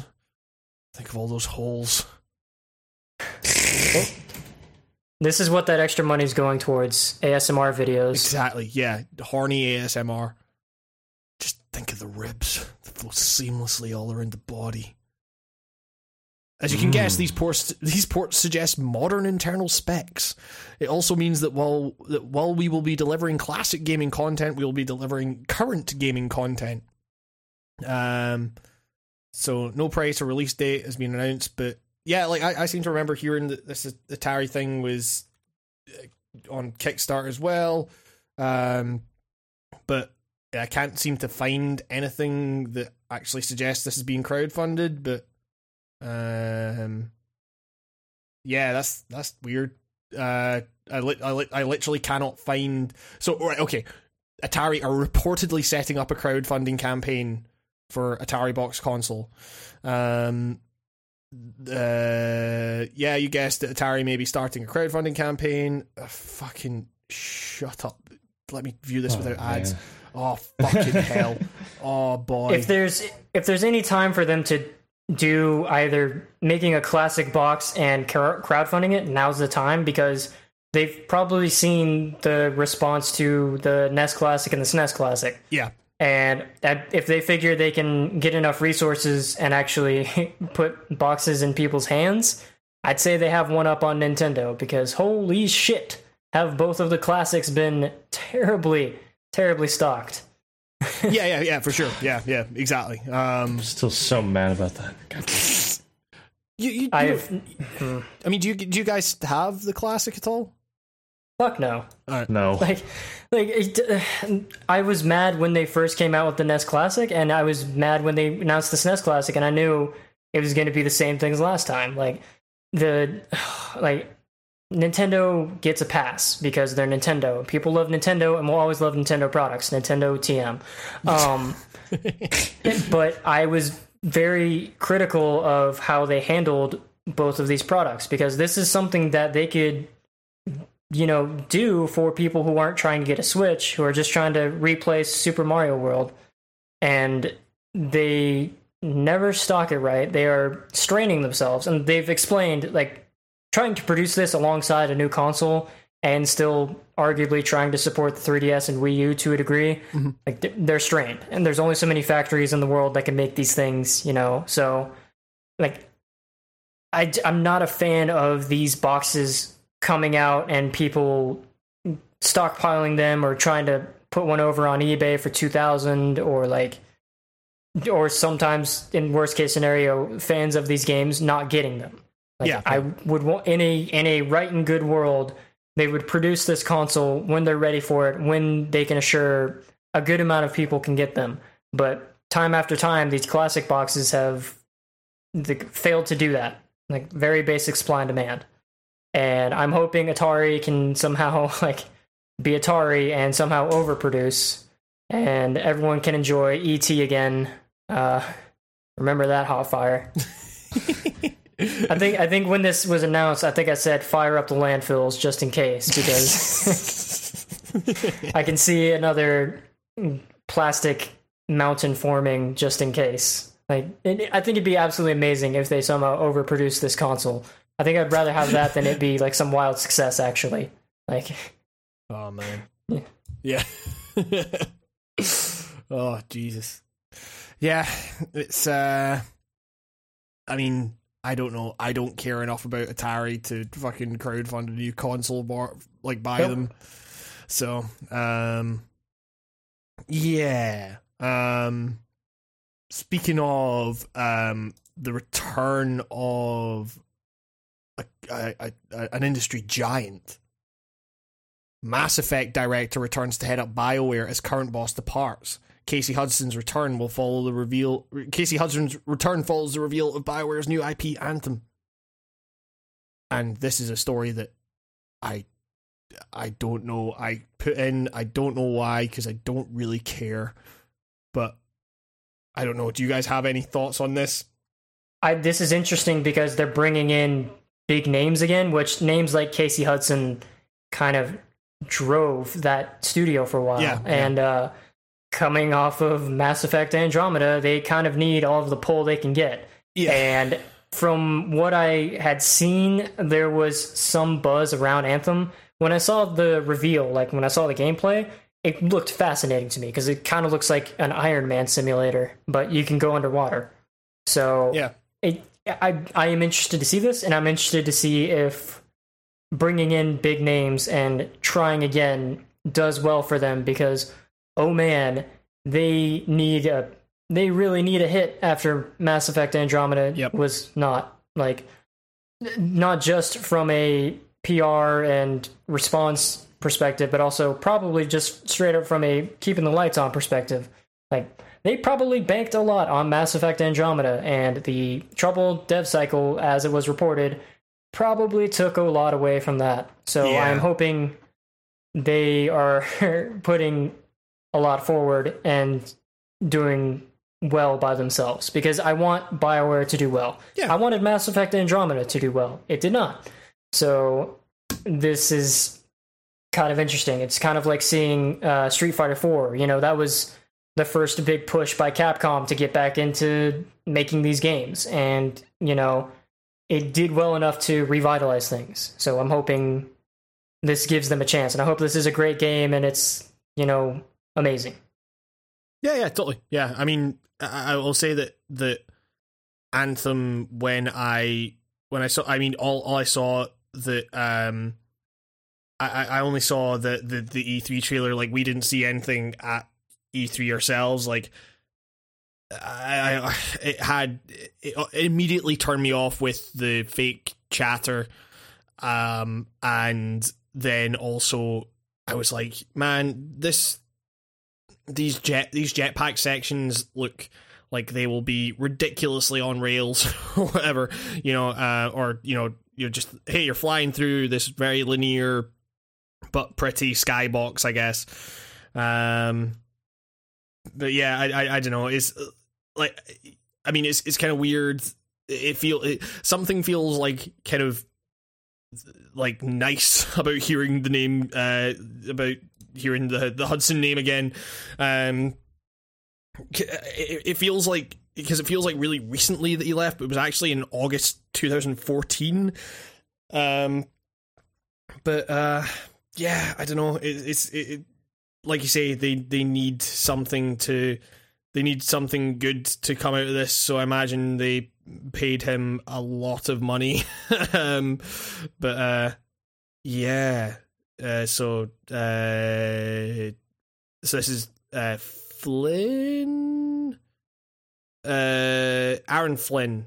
Mass Effect and Dragon Age studio BioWare has announced Aaron Flynn, general manager of its Edmonton-based studio, will be leaving. So yeah, I don't know. This is a thing. Like, it'd be nice to see BioWare on the up and up again, because Andromeda was not.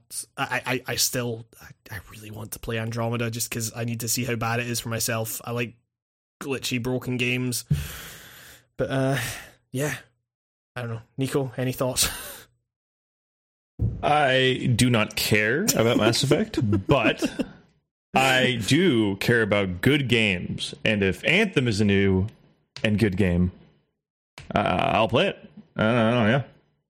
Well, welcome back, Casey. Welcome back, Casey. You're always welcome on the Writing on Games cast. It's like you never left. And, you know, yeah, the Writing on Games cast, it's all about good games. And I feel like we talked about a lot of good games today. And I feel like that, as a result of that, we're done with news. Oh, and yeah. As a result of that, we're done with the podcast. See how I seamlessly link everything together, Nico? I'm the ultimate presenter. People, I am dying. Are you actually? My tooth hurts quite a bit at the moment. Right, okay. Well, it will please you to know, Nico, that we are done with the podcast. It does not please me that we have not done questions, but I am also dying. I mean, we've also talked for like 3 hours, over 3 hours at this stage. So, Oh yeah, I think we have provided sweet succor to the podcasting gods. Ew. Suck the whole titty. Oh wait, I remember that was before the podcast. No one wanted that. That's your bizarre Final Fantasy XIV name of the week, brought to you by Hambo. That is totally going to be the title of this episode. No, I'm sending this to prospective employers. You can call it podcast number 1. the censored I'll version. suck the whole podcast. There we go. Sorry. Just right. sounds like an Anthrax flavored album. water. That sounds like a 70s or 80s metal album where it's just a picture of a guy's crotch or something. Let the load off. Or, yeah, I don't know. This motley crew of podcasters is heading off. We'll see you later, guys. Girls. Sex. Cocaine. Doing bad stuff on my Harley. This is writing the whole games cast, saying thank you very much to Devin Hall for joining us again. Yeah. Where can people find you, Devin? Mostly on Twitter, B-Boy Maestro, Maestro, because that's a weird word. And that's pretty much it, because I haven't written anything in a while. But if something happens, it'll end up on there. Eternally so. Those fortunes will turn around damn soon. And yeah, I mean, I already asked you this, Nico, but we've got to keep up the meme. Where are the videos? They are coming, but they won't be coming as fast until after my tooth has left. Okay. Also, Dark Forces is such a good game. You should go play that game. Okay. Sure. I'll check it out. Not you. You don't like anything. Not you. All right. Okay. Anybody but you. You're gonna find a million things wrong with it that I didn't see before, and then I'll be like, oh fuck, and then that's the end of that game. I am the design expert. Speaking of experts, if you ever want to ask anything about Persona 5, just head over to Devin's Twitter. Just ask him. He loves hearing about how he's an expert on Persona. As for me, I will have a Q&A video for patrons going up. Well, I mean, it'll be for everyone, but patrons ask questions. I'll be answering them later this week. New episode next week. There's also a weird experiment I'm trying with kind of analytical long form playthroughs of games and stuff. I recorded part 1 of that, and that was really fun. That'll be going up very soon. And yeah, with that, I think that will do it for the podcast. Thank you all so much for listening. If you feel like reviewing or giving a rating on iTunes, that would help us a lot. If you don't, that's also totally cool. And yeah, with that, this has been the Writing on Games cast. I'm Hamish Black. I've been joined by Nico Blakely and Devin Holt, and we will see you next week.